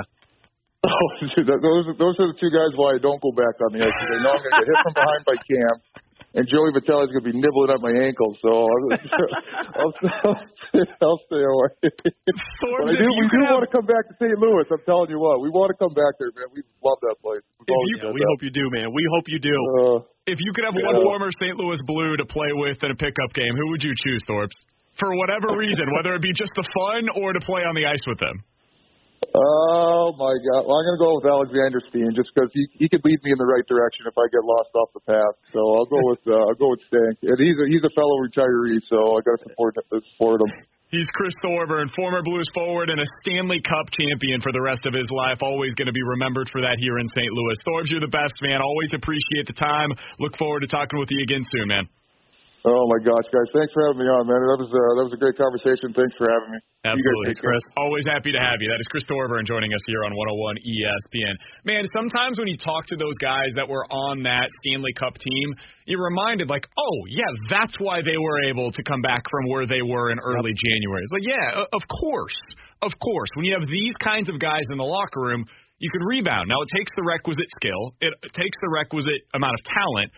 But you've also got to have, and Thorburn mentioned it there, the right guys in the locker room to be able to go on a run like that. And I think this Blues team has it, but that Blues team absolutely had that right blend of personalities in the locker room. Chris Thorburn just gave everyone the perfect example why that team was a Cup champion, because of that was the sole reason, BK, his personality as to why Doug Armstrong recalled him before the postseason began so that he could be on that roster, because he is a calming presence in the locker room. He, Alexander Steen, Pat Maroon, they kept things light. You need those guys. That's why they brought in Kyle Clifford, because Kyle Clifford does the same thing. He's been on a Cup team. He knows how to keep things light, and he knows how to joke around with the players. Chris Thorburn was one of the best locker room guys that I got to cover this team with. So it's cool to catch up with him. But, yeah, he is the perfect example as to why that team was able to go from last to first and win a Stanley Cup. And, by the way, I love the fact that he picked Alex Steen as the guy that he would want to play a pickup game with. It's perfect. It's absolutely perfect. Because he knows that that's the guy that's going to help him win and not, destroy them like Cam Janssen or Joe Vitale would. 100%. With Alex Ferrario, Tanner Hendrickson, I'm Brandon Kiley. Coming up next, let's dive into the junk drawer here on 101 ESPN. This is the BK and Ferrario podcast. Now here's BK and Ferrario.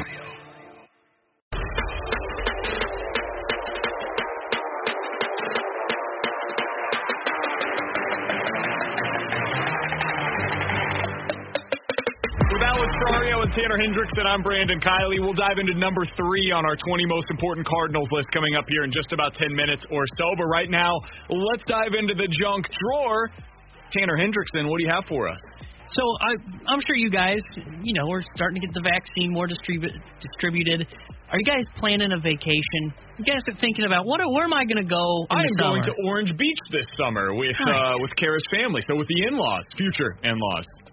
Yeah, we got a couple vacations planned. Katie and I always go up to Michigan to visit her uncles, and of course we're taking Saugatuck, Michigan. I've heard fantastic things about that place. It's a small little area where it's got a little tiny community, but we can go to the beach there on Lake Michigan. I've heard they have good breweries right around there as well. They got fantastic breweries and some great burgers as well.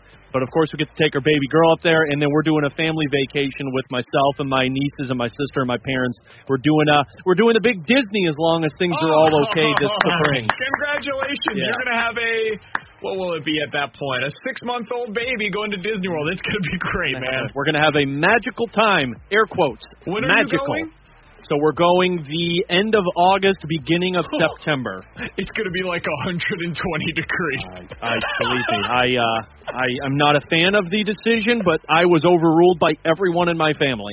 On the plus side, Alex is missing my bachelor party to be able to go down there when it's 150 missing Memphis, which would have been awesome. So you guys are doing these trips with your family. If no one could go with you, though, in your family, would you go by yourself? I can honestly say I don't think I've ever been on a vacation on my own. I would. I'm not opposed to it, but I've never been on a vacation just for myself. Just you. Yep. I was going to say, I've gone on vacations with me and another buddy, but I've never gone on vacation. I don't know if it was considered myself or a vacation, but I went to Boston for the Cup final myself, but that's not really a vacation. So it's a little different. And it's work, right? You were working for that technically. So, no, I've never traveled by myself. So a guy was making plans. He wanted to do his vacation in, I think it was January, and no one in his family would go with him. So he sends a message to... Yeah, that's disappointing. Yeah, he doesn't want to go by himself, so he sends a message in a group on Facebook of thousands of people and says, hey, anybody want to go on a vacation with me? Gets one response, so him and a complete stranger took a full week and a half to go visit Turkey. Okay, get the blank out of here. He posted on Facebook and asked somebody to go on vacation with him? Yeah, he turned to the group. 10X Travels, the group on Facebook, if you want to join. It's followed by 40,000 people. Holy cow. And he got one person to go with him. So okay, that's the start of a serial killer movie on Netflix. Yeah, this feels like Hostel. No, they look that's happy. how this ends. They look happy. They look happy. Istanbul looks beautiful. Did the other person have to pay his own way, or was this guy willing to pay for you to go to Istanbul? I think that he paid for most of it. If I'm reading this correctly, I think he paid for most of it. I think if I had to kind of dissect this, I'd say probably 75-25. I'd potentially do that. No. With a stranger? No, if BK, you won't even 25% of going somewhere else? BK, you won't even change your tire, and you're going to go to Istanbul with somebody you don't even know? Time out. These are very different situations. I can't change my tire because I'm unaware and the opposite of skilled. Apparently you're unaware of getting murdered if you're going on a vacation with somebody you don't know. Correct. That's in play. I'm all about experiences, man. It's why I like going to concerts, why I like going to games, why I like traveling. I'm all about the experiences. I would rather have that than like a tangible asset, if you will. So, yeah, if they're paying for 75% of my trip, okay, I'm willing to do that. Serious question. You go on this trip, but you have to sleep in one room. Yeah. Do you do it? Sure. I think that's what they did. BK is going to get killed. Plain and simple. Probably. BK will get killed. I mean, let's say it's this is a pretty significant trip. Like I would imagine the airline cost alone is quite a bit. So let's say instead of paying $2,000 to go to Istanbul, which would be a badass vacation spot, by the way, you end up paying $500. Yeah, I'm signing up for that right now. I could find a way to have a good time in Istanbul, even if I hate this person. Yeah, have a great time until you wake up in your bed one morning and your side is stitched up and your kidneys are missing. Fun time. It was worth the $500. I told you I'm here for the experiences, Alex. Oh my God! God. Quite the experience. These strangers that met enjoyed their trip so much that they're going to Spain next year. And the guy who started this, who was looking for someone to go, is taking his mom. So there we go. Okay, well now he's just warming it up to find more people to murder. He's just trying to get a whole group to go with him on this trip. The other thing is, so I've got a friend who goes on these trips for music festivals, right? And she goes alone. She ends up meeting a ton of people out there. Terrible. That's terrible. Terrible idea. Well, boys, speaking of people who are familiar with each other, former teammates, Michael Brockers and Jared Goff, right? We all know them from the time in the Rams organization. Well, take you back to January 31st when Jared Goff was traded to Detroit for Matthew Stafford. And then Michael Brockers said that, you know what, Matthew Stafford is a level up over Jared Goff. Makes sense. Well, boom, Michael Brockers, guess what? You've been traded to Detroit to now play with the guy that you just insulted, Jared Goff. What do you think that first meeting is like? Like when you walk into the room, it would be like, Alex, if Tanner replaced you on this show, for instance. Whoa. Let's make it more realistic. Wow. If Tanner replaced me hold on. If Tanner replaced me on this show and Alex said, we upgraded with the host of BK and Ferrario, my co-host at that point with Tanner, and then 3 weeks later I'm rehired, inserted back into the lineup with you, and you're like, oh, what's up, BK? I could tell you how that conversation goes. People know, fans of The Office. Michael Brockers walks into the locker room in Detroit, and Jared Goff looks at him and goes, my, how the turntables. With Alex Ferrario and Tanner Hendrickson, I'm Brandon Kiley. Coming up next, number 3 on our list of the 20 most important Cardinals for the 2021 season. I think the Cardinals trading for Nolan Arenado means that they are all in on this player. I'll tell you who it is coming up next. This is the BK and Ferrario podcast. Now here's BK and Ferrario. And now, the 20 most important Cardinals for the 2021 season. Yeah, there's a 40-man roster, but we only care about 20. It's BK and Ferrario. Number 3, Paul DeJong. There go the runners, and DeJong sends one out to deep center field. Akiyama back, gone! Grand slam, Paul DeJong! Paul DeJong might be your cleanup hitter this year, and he is number 3 on your list of the 20 most important Cardinals for the 2021 season. The lineup is out for today, and this comes from Derek Gould of the St. Louis Post-Dispatch. I think this is what you should expect on opening day. Tommy Edman is leading off. He's playing second. You got Paul Goldschmidt batting second. At first, you've got Nolan Arenado batting third today. And then the rest of the lineup. Paul DeJong cleanup, Yadier Molina batting fifth, Tyler O'Neill sixth, Dylan Carlson 7th, Harrison Bader batting 8th and playing in center field. Alex, Paul DeJong is a massive, massive piece to what the Cardinals want to accomplish this year. If he is the guy that he was when he first broke into the league, the Cardinals suddenly look like they have a top 4 at a minimum that can compete with the best of the best in the NL. If he's not that guy, if he's more of what he was last year, if he is closer to what he's been so far in spring training, which has been not good, that's going to be a problem for them because they will have, once again, a massive hole with their cleanup spot if Paul DeJong can't take advantage of his opportunity early in the season. Yeah, for me, this was an obvious choice to be in the top 3 of my list for this season because without Paul DeJong, this team is barely going to win the NL Central. With Paul DeJong, this team is the clear-cut favorite in the NL Central. For me, there's 2 directions this can go with Paul DeJong. One direction is you can be the everyday shortstop. You can make John Mozeliak look like a genius for not only drafting you, but sticking with you as the everyday shortstop and become that prototypical cleanup hitter for this team who's hitting 30 bombs in the season and is effective every night. Or you could go the direction of Aledmys Diaz, where you were a one-hit wonder and they had to move on from you because they didn't get any more production. And then the Cardinals have a glaring hole in one position. Now, they've upgraded in the infield, so if Paul DeJong only pans out to be an Aledmys Diaz, you know, they can withstand that because they have Nolan Arenado and they can find somebody else. But they need his offense this season. They will not be the clear-cut favorite in the NL Central, in my opinion, and I don't know if they'll be able to get out of a first round of the playoffs if they don't have Paul DeJong being a 20 to 25 home run hitter and getting on base at a nice clip. And they need him to be more than just that, too. Like, even if you have the 25 to 30 homers, like, for example, 2019, Paul DeJong hit 30 home runs that season. He wasn't great offensively, though, because he hit 235, and I know people say batting average doesn't matter, and I'm in on the concept of batting average is a little overrated. It's not, though, if you're batting 230 and you have a 320 on base percentage, because then your slugging percentage has to be so massively high to make up for your deficiencies when it comes to getting on base. It's really hard to make up for that kind of a ground. So he needs to be closer to 250, 260, given how many walks he takes, for me to feel confident in what he is as a cleanup hitter. You could be a 6-hole, 7-hole guy batting the way that he did in 2019. That's kind of what I'm looking at from Tyler O'Neill.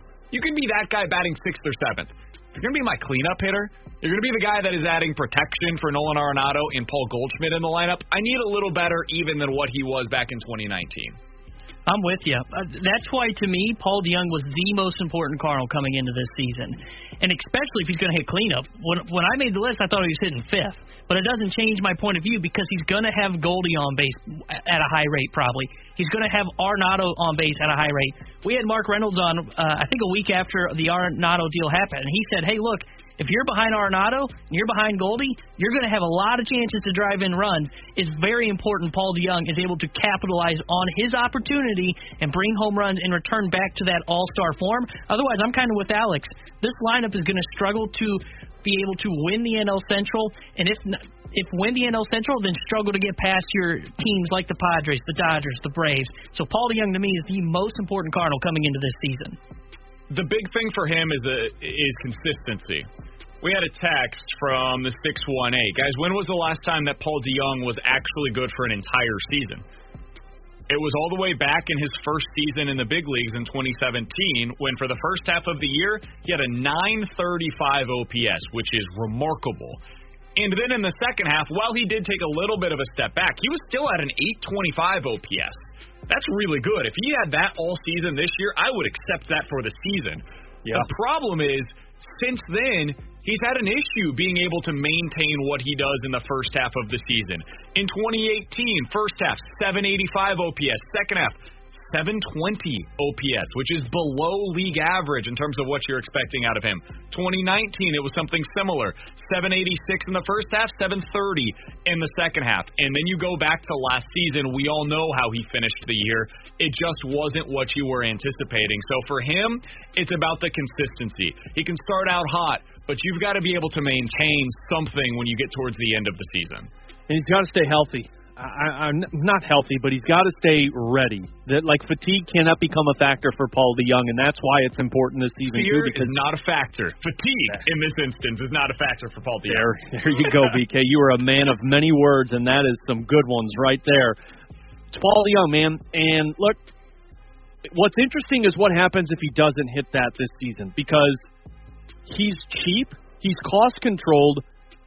But in my opinion, without Paul DeJong being the Paul DeJong that was the first season, your championship window closes. And I don't know your thoughts on this, BK, but the window that was wide open now that you acquired Nolan Arenado and Paul Goldschmidt and you have Jack Flaherty and this pitching depth, if you only have a 1-2 punch of those two guys, I don't know how you can compete with the Dodgers or the Padres, which means you're going to have to go spend more money, which we all know might be an issue for this Cardinals team. So that's why Paul DeJong is crucial, not just this season. He's very important this season, but I think it's crucial for the next couple of seasons if the Cardinals want to contend. So Brad Thompson said something similar yesterday. He was on the Fast Lane, and they talked about Paul DeJong. What's the future look like for him? If he doesn't hit this year, what does that mean for the Cardinals? What do you do? We know we're embarking on one of the largest classes of free agent shortstop ever, right? Correa, Seager, Baez, Story. I mean, there are some monsters. Lindor hasn't signed his extension yet. So the question there is, hey, do the Cardinals look at this market? The answer is no. What? No. They have spent their money on the left side of the end. He's right. They're not looking at that market. That's not what they're going to do. They're all in on Paul DeJong. The trade for Nolan Arenado means that you're infield moving forward, at least 3 of the 4 spots. It's going to be Paul Goldschmidt at first, Paul DeJong at short, and Nolan Arenado at third. Now, you can mix and match at second. If Tommy Edman doesn't work out, or if you think he's better in the outfield, you can move that around. If Nolan Gorman is just amazing, he rakes down in AAA, and he ends up being your answer at second. That's perfectly fine. Basically, what you're looking at this season, you need to be right on one of Tyler O'Neill or Paul DeJong. And if you're not, it means next offseason, I do not believe that the upgrade will be at short because Paul DeJong has an amazing contract. He's $4 million this year, $6 next year, $9 the year after that, and then $12.5 and $15 with club options for those last 2 years. I mean, that's as good of a contract as you're going to see in baseball for an above-average shortstop at worst. He's great defensively. He's a guy that you're going to have on your roster moving forward. The place you could upgrade is probably a corner outfield spot. So Tyler O'Neill, that's why this is such a big year for him. When we talk about Paul DeJong and this being a make or break, that's just in terms of him being a cleanup hitter. That's the spot that you would replace, not him at shortstop. You need a guy to step up to meet that expectation. It could be Paul DeJong, it could be Tyler O'Neill. Those are really your 2 options in my mind. It becomes flexibility for me, BK. I mean, look, if Tyler O'Neill doesn't cash in but Paul DeJong does, then Tommy Edman can be a corner outfielder for you, and you could use like a Nolan Gorman at second base and spend that money elsewhere. If Tyler O'Neill and Paul DeJong don't hit, you have to upgrade the power. You have to get somebody who can hit cleanup. You're not going to move on from Paul DeJong. But that corner outfielder, you're going to have to spend some money on, which might take you out of the running to sign a pitcher to strengthen the depth of that rotation. It all kind of trickles down with each other. And again, it all comes back to Paul DeJong for me, because if he doesn't become that cleanup hitter, the Cardinals have to go out there and find another option for it. Yeah, it's a huge season. It's a big year for Paul DeJong to make good on what the Cardinals' expectations have been for him over the last few years. They believe in his talent. That much is obviously true based on the way that they've been treating him. Now they need him to make good on those expectations. So Paul DeJong is at number 3 on our 20 most important Cardinals list for the 2021 season. It's 1:15. Your time check brought to you by Clarkson Jewelers, an officially licensed Rolex jeweler. Coming up here in just about 15 minutes or so, Chris Kerber, the voice of the Blues, is going to join us. By the way, some news to pass along from Jeremy Rutherford, who is on the Zoom call with Craig Berube right now. Craig Berube has confirmed that Tyler Bozak will play tonight, so he's officially back for the Blues. Jaden Schwartz will not. So the expectation, and this has kind of been where I've been at for a while now, he's going to play on Friday night, would be my belief.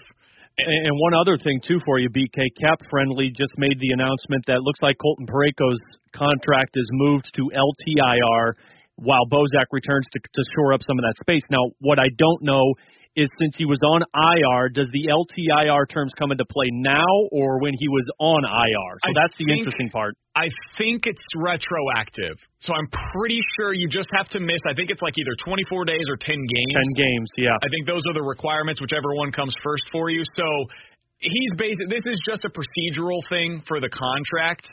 Right. He'll be eligible whenever he's ready to come back. And he's not even skating, so that's no concern. You're looking at April anyway for Parayko. So that's one thing to keep in mind. Also, Jacob De La Rose is available for the Blues. He ain't going to play. Dakota Joshua stole that job. He got Wally pipped. Dakota Joshua has been too good. They like what he brings in the lineup. In fact, they like him so much, I wouldn't be surprised if he ends up on that fourth line moving forward. I don't know if it'll be every night when they're 100% healthy, but he's a guy that is going to be in that mix moving forward because he's been that good for the Blues. They love what he's brought to them. 100%. He's got size. He's got the ability to not be stopped when he can skate, and he can skate. He's winning faceoffs.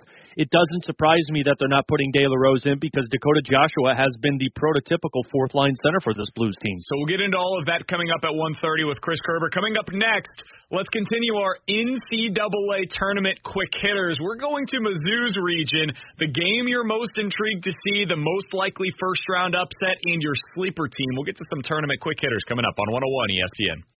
This is the BK and Ferrario podcast. Now here's BK and Ferrario.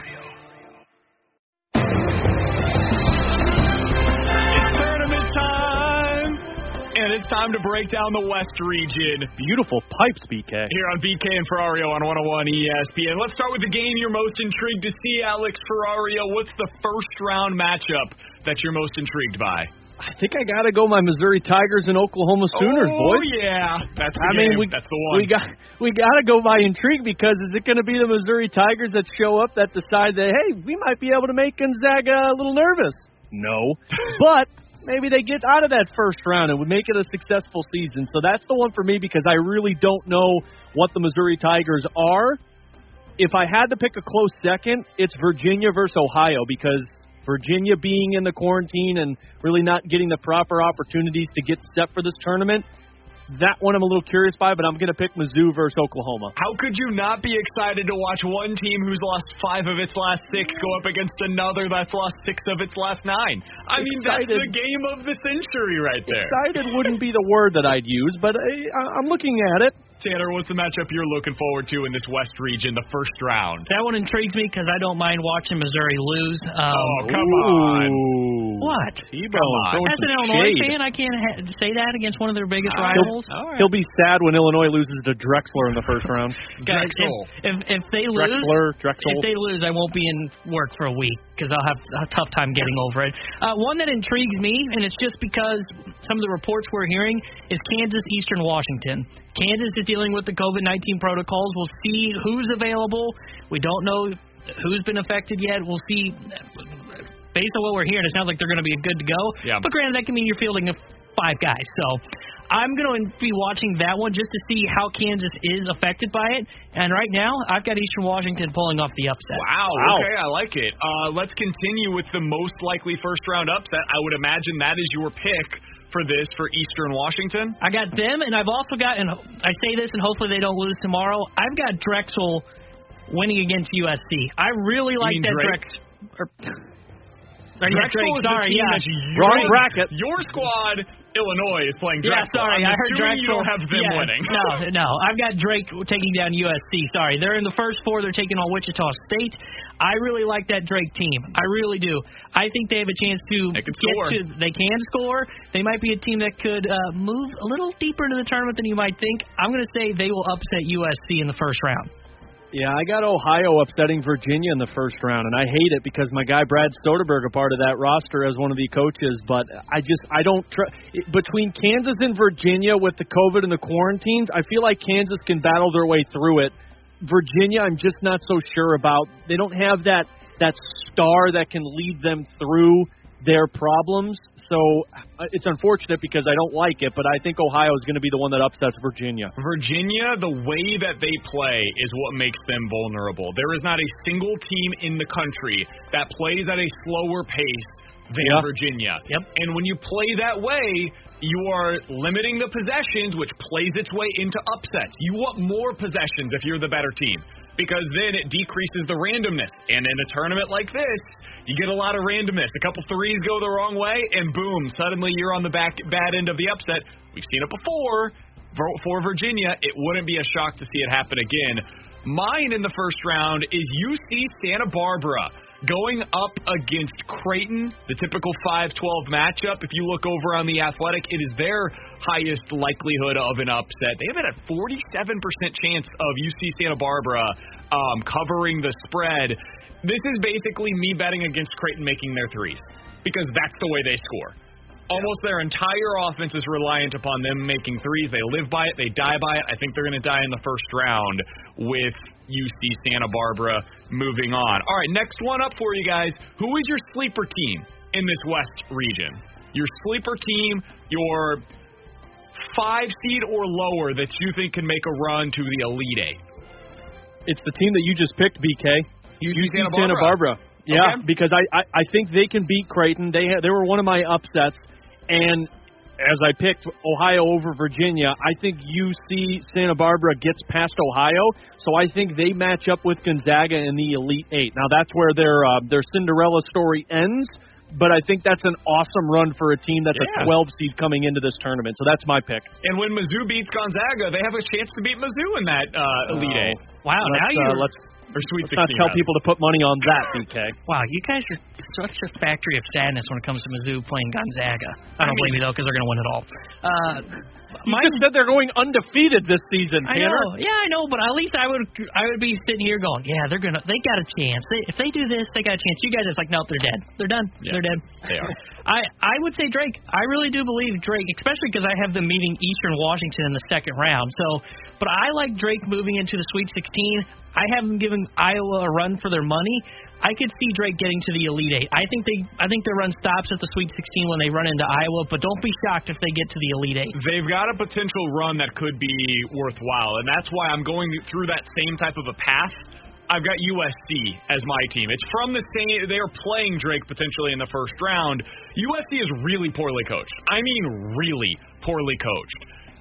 But they're super talented. So it's entirely dependent on which USC team takes the court on any given day. They could easily lose in the first round. Tanner's absolutely right. But they play really good defense, and when they're making shots, they look like a really good team. They don't always make their shots, though, and that's the problem. But with KU having their COVID issues, Drake, I don't think, is a great team. I've got USC making a little bit of a run to the Sweet 16. I think it ends there, and that's where I've got Iowa beating them. But I've got USC as my potential sleeper coming out of the West region. All right, who is the team that you're most confused by? Is there somebody that stands out to you where you're like, man, I know I should love this team or I should hate this team, but I just don't feel the way that the consensus seems to be in this West region for you? Yeah, it's Iowa. I mean, Iowa is the number 2 seed, and in everyone's opinion has one of the best players in college basketball.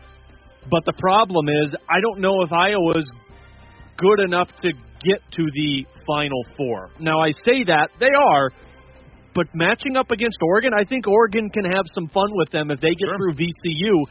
And I really think we could see an Iowa Hawkeyes be out of this in the Sweet 16. So they're the ones that confuse the most out of me because I don't know if I should have them as my Final Four team or be done in the Sweet 16. Mine's Creighton. You talked about how they can shoot the three. I don't know, just something about Creighton, and then you had the issue with their coach, and he got suspended and then got brought back with the Big East. I don't know. To me, they're confusing because I could either see them making a deep run or just being bounced in the first round, which you said you have, BK. Totally agree with you. They're my team. I've got UC Santa Barbara beating them and then going on, but I mean, it wouldn't shock me if Creighton wins that game, and then Creighton can absolutely beat Virginia. You're telling me a zone team, or Creighton who packs the paint, or excuse me, take two, Virginia who packs the paint going up against Creighton, that's a perfect matchup for them. So I wouldn't be surprised to see them match up with Gonzaga in the Sweet 16. I'm also not certain they're going to win that first-round matchup. They're my team as well, Tanner. I'm with you on that one. All right, last one. Who are you picking to make it out of this region? The consensus is picking Gonzaga. Are you guys with the consensus on this one? I am. I really think what T-Bone said is right earlier in the show, that Gonzaga is going to go undefeated this season. I think they're going to make the run all the way to the championship game.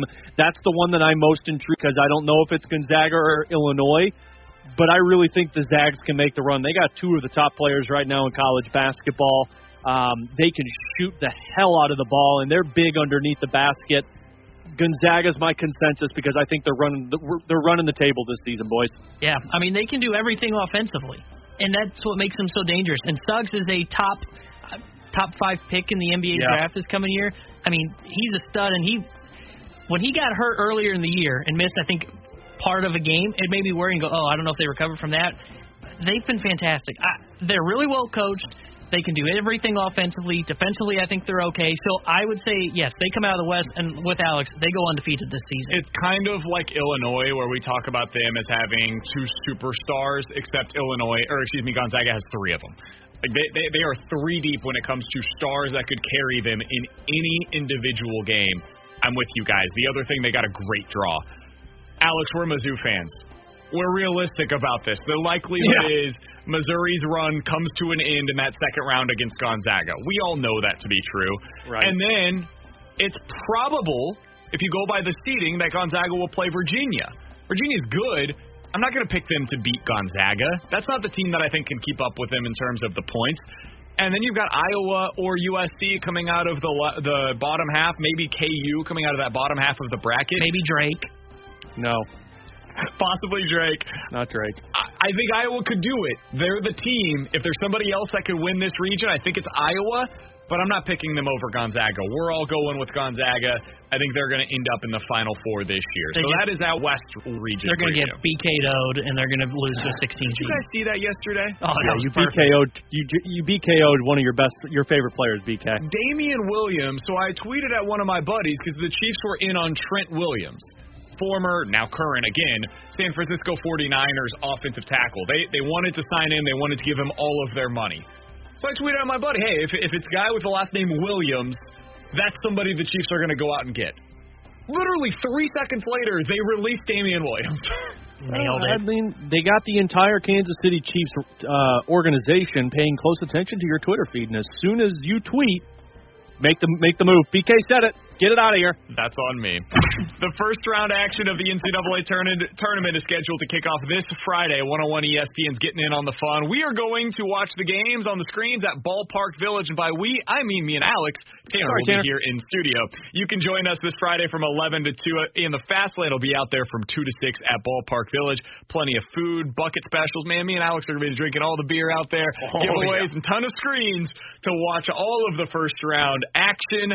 Tune in this weekend for the first and second round of action live on 101 ESPN Saturday and Sunday. It is all courtesy of Matheny Heating and Cooling and Goodwill. Man, I hope there's buckets of food and beer here.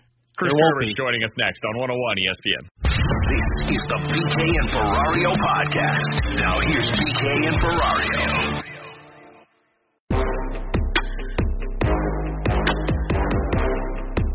With Alex Ferrario, I'm Brandon Kiley. It is BK and Ferrario on 101 ESPN. Very happy to go out to the Brown and Crouppen Celebrity Line on a day where the Blues are expected to get back one of their top players. Chris Kerber, the voice of the Blues, is joining us now. Curbs, how excited are you to finally be able to watch Tyler Bozak in the lineup once again?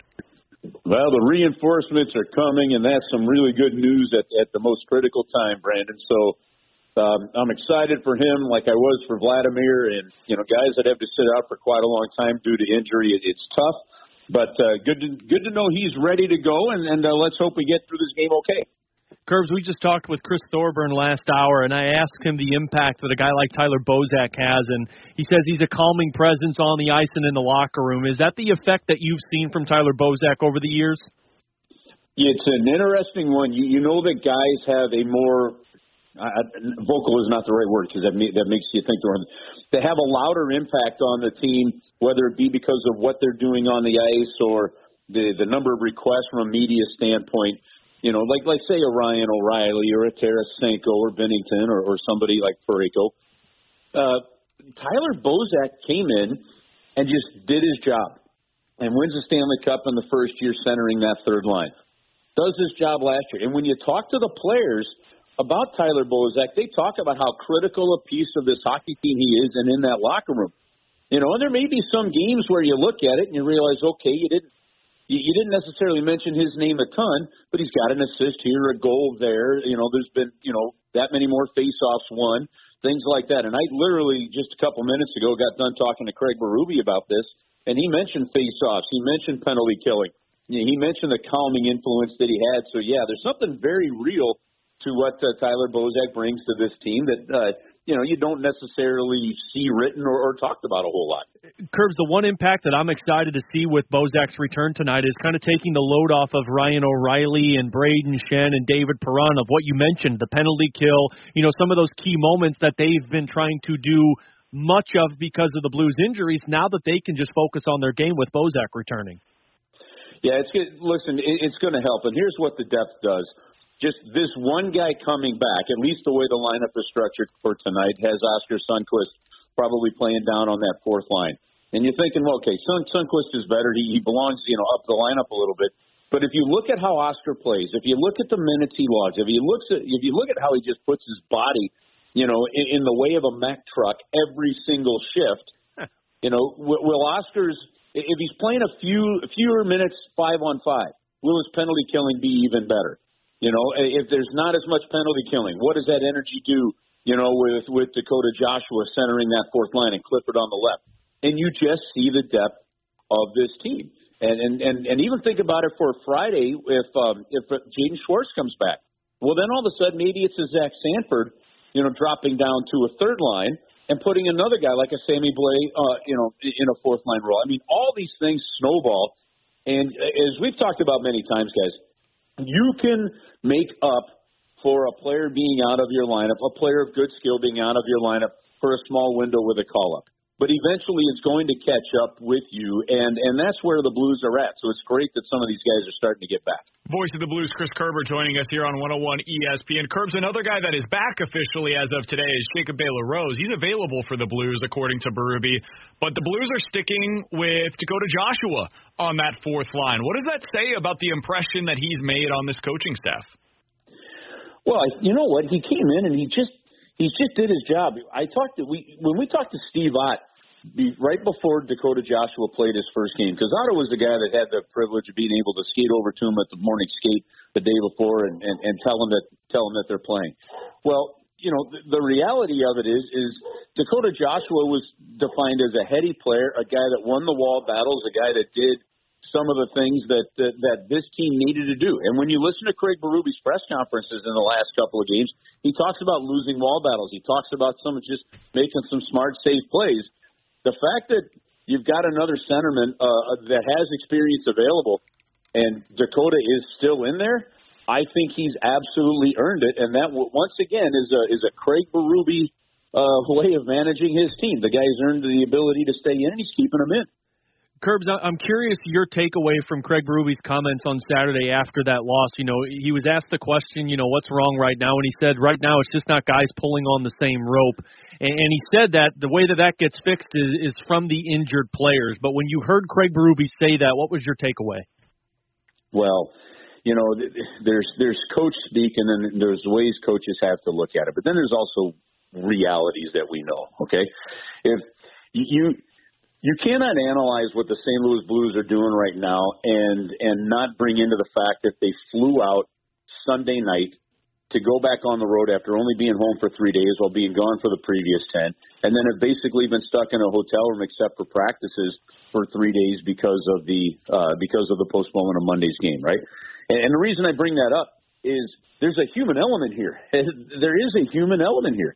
And that impacts things. And coaches and players publicly, they're not allowed to talk about that, right? There's no excuses. There's no reasons. Well, it's like we just talked about. I don't know that it's guys aren't all pulling the rope. I just really think that, while I understand why he said it, I just really think that the course of stretch of hockey, and then you're playing the Vegas Golden Knights, who are only missing one player in Alex Pietrangelo, and you're playing them, you get them into overtime one night, you get a 1-0 game going into the third the other night, and you're doing this with guys that are playing up the lineup where it's just not where they're supposed to be. They're either not ready or they just don't have that ability, and you still played them that tight.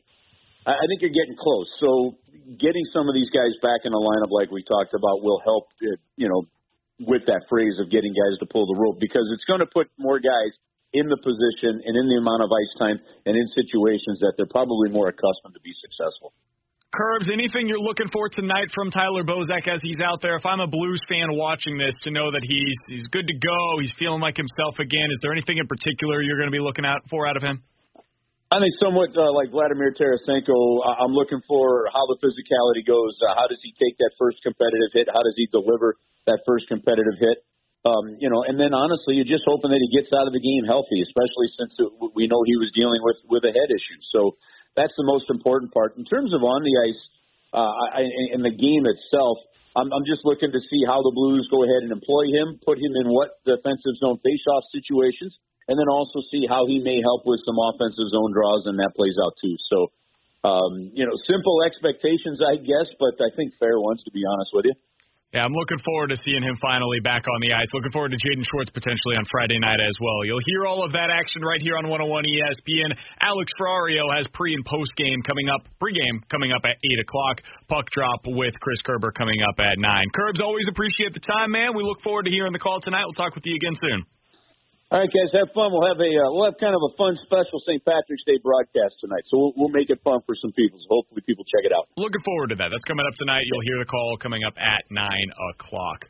With Alex Ferrario, Tanner Hendrickson, I'm Brandon Kiley. Coming up tomorrow, Alex, I know you're going to be doing something cool as well. You've got a special broadcast coming up at Argosy. Yeah, we're getting warmed up for March Madness starting on Friday. Boy, some of the games start on Thursday, and I'm going to be over at the Sportsbook at Argosy Casino, Alton, Illinois, tomorrow from 4 to 5 o'clock. The Barstool Sportsbook app now live in Illinois. Amazing promotions, including a $1,000 new player bonus.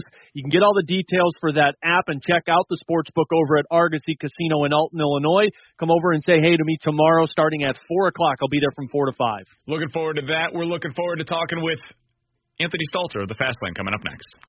This is the BK and Ferrario podcast. Now here's BK and Ferrario.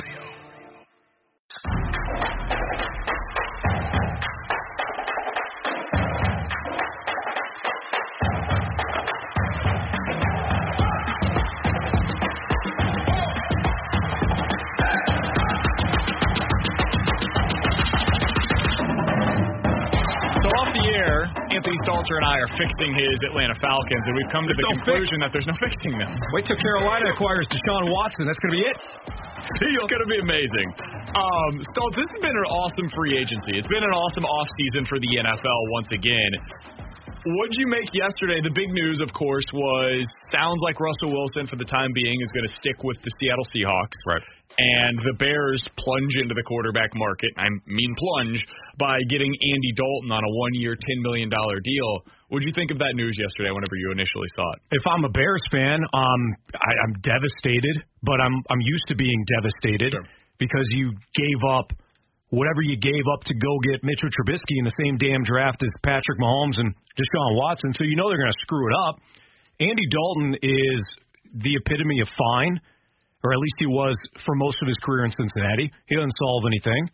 I never was a big Mitchell Trubisky fan, but if anything, you've just moved sideways with Andy Dalton. You're screwed. But Russell Wilson was not going to go. How does that help Seattle? To get the Bears' 20th overall pick, and then first-round picks the next couple of years. Well, there isn't a trade for Russ. Like, that's what I don't understand about why this has even become a thing. If you're the Seahawks, I get it from Russ's point, right?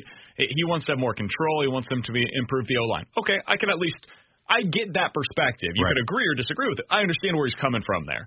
From the Seahawks, okay, cool, Russ. Yeah, we'll figure this out for you. How do they get better? By trading him. You don't. You get worse immediately, no matter what. And if you're the Seahawks too, you say, oh, you're giving me 3 first-round picks. I'm giving you Russell Wilson. So where are those first-round picks going to come from in the next 2 years?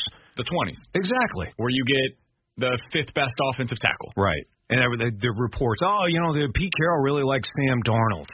I'm sick of the whole if it's Russell Wilson or Deshaun Watson, have you noticed it's always, they give up Tua if it's Miami, or you give up Sam Darnold. If I'm Houston or Seattle, I don't want them. I want Justin Fields, Zach Wilson. I'm not a big Trey Lance guy, but if they are, I want the young guy to start right away, because that is the biggest advantage in sports right now. You're not paying the quarterback. I don't want, we give you Tua. Save Tua. Give me a pick anyway. Give me a pick. Give me an extra pick. You keep Tua. I'd rather have your second-round pick, New York, than getting Sam Darnold. Or even your third-round pick, which is right at the front end of the third round. I'd rather have that right now than Sam Darnold. Oh, Sam Darnold can start for a year and then No. By the way, those are the two teams, and the reason why they're the two teams that make the most sense. Forget Sam Darnold, forget Tua. It's because of all the picks that you mentioned. The Dolphins have the number 3 overall pick and the number 18 overall pick. The Jets have the number 2 overall pick, and they have the number 23 overall pick in this year's draft. If Deshaun Watson's getting traded, it's going to be before this year's draft. That's a deadline to me, because there's no reason, if you're the Texans, maybe there's just this incompetent as a franchise. They probably are. It's in play. Once you pass that draft, now you have a bunch of teams that have less assets to be able to give you. Absolutely. So now I'm going to suck at quarterback for this year. That's going to happen if you're the Texans. And I'm getting a team's asset that includes having Deshaun Watson at quarterback. So to your point on the Bears picks being worse, now if it's the Jets or the Dolphins, those teams are going to be better suddenly because Deshaun Watson is their quarterback. So instead of having a top 5 pick like both of them do right now I'm having them pick in the 15 to 25 range, and those are much, much, much less valuable. You have to have like 3 of those to get up to the number 5 pick right now. If I'm Houston, I'm not trading Deshaun Watson, but if it comes to the point where he'll retire as opposed to playing for my franchise, then I'm calling Miami and I'm getting their 2 first-round picks and an additional and 2 or 3 more. Exactly, and saying, here, you got Deshaun Watson, but you're gonna give me your next 2 drafts. Okay, cool. And maybe I do take Tua, but I'm flipping him. I'll take Tua off your hands, but then I'm trading him to another team for a second or a third round pick. I don't even want Tua. I don't want Tua. I like Tua coming out of Alabama. Or shall I say I liked Tua before he suffered the car injury, essentially, when his leg went jammed into his hip. They call it the dashboard injury, because when you get in an accident and your knees are up against the dashboard, they basically jam into your hip. That's the injury that Tua suffered. He had the Bo Jackson injury. And he's got an okay arm, not great. The only thing he's got essentially at this point is accuracy. I don't want Tua. I would rather have a draft pick. The worst thing that happened for him was us watching Mac Jones light up the SEC last year. Sure. Because Mac Jones is a guy. The Bears are going to take Mac Jones. Or the Patriots, one of those 2 teams. He makes all the sense in the world for either of them. I think the Patriots are going to trade out, as always. And I think the Bears are going to trade up. The Bears are going to trade up to the Patriots spot at 15 and take Mac Jones. What if the Patriots' plan all along has been Deshaun Watson? That would be great. I disagree. I don't agree with that at all. It would be great for them. I know you guys have Albert Pujols coming up today. Yeah, 4:15. Looking forward to that. What else do you guys have coming up on the show? Well, do you need anything more? Well, I mean, that's an appetizer. What's the main entree? So, Albert at 4:15. We're going to talk about Tyler Bozak returning to play tonight, so we'll get a lot of Blues stuff in, and we'll dive into the latest here with Watson and Wilson and all that, because it remains intriguing with about a month and, a week ahead of the draft. That's coming up from 2 to 6. We'll be back tomorrow at 11 right here on 101 ESPN. You've been listening to the BK and Ferrario podcast, powered by I Promise.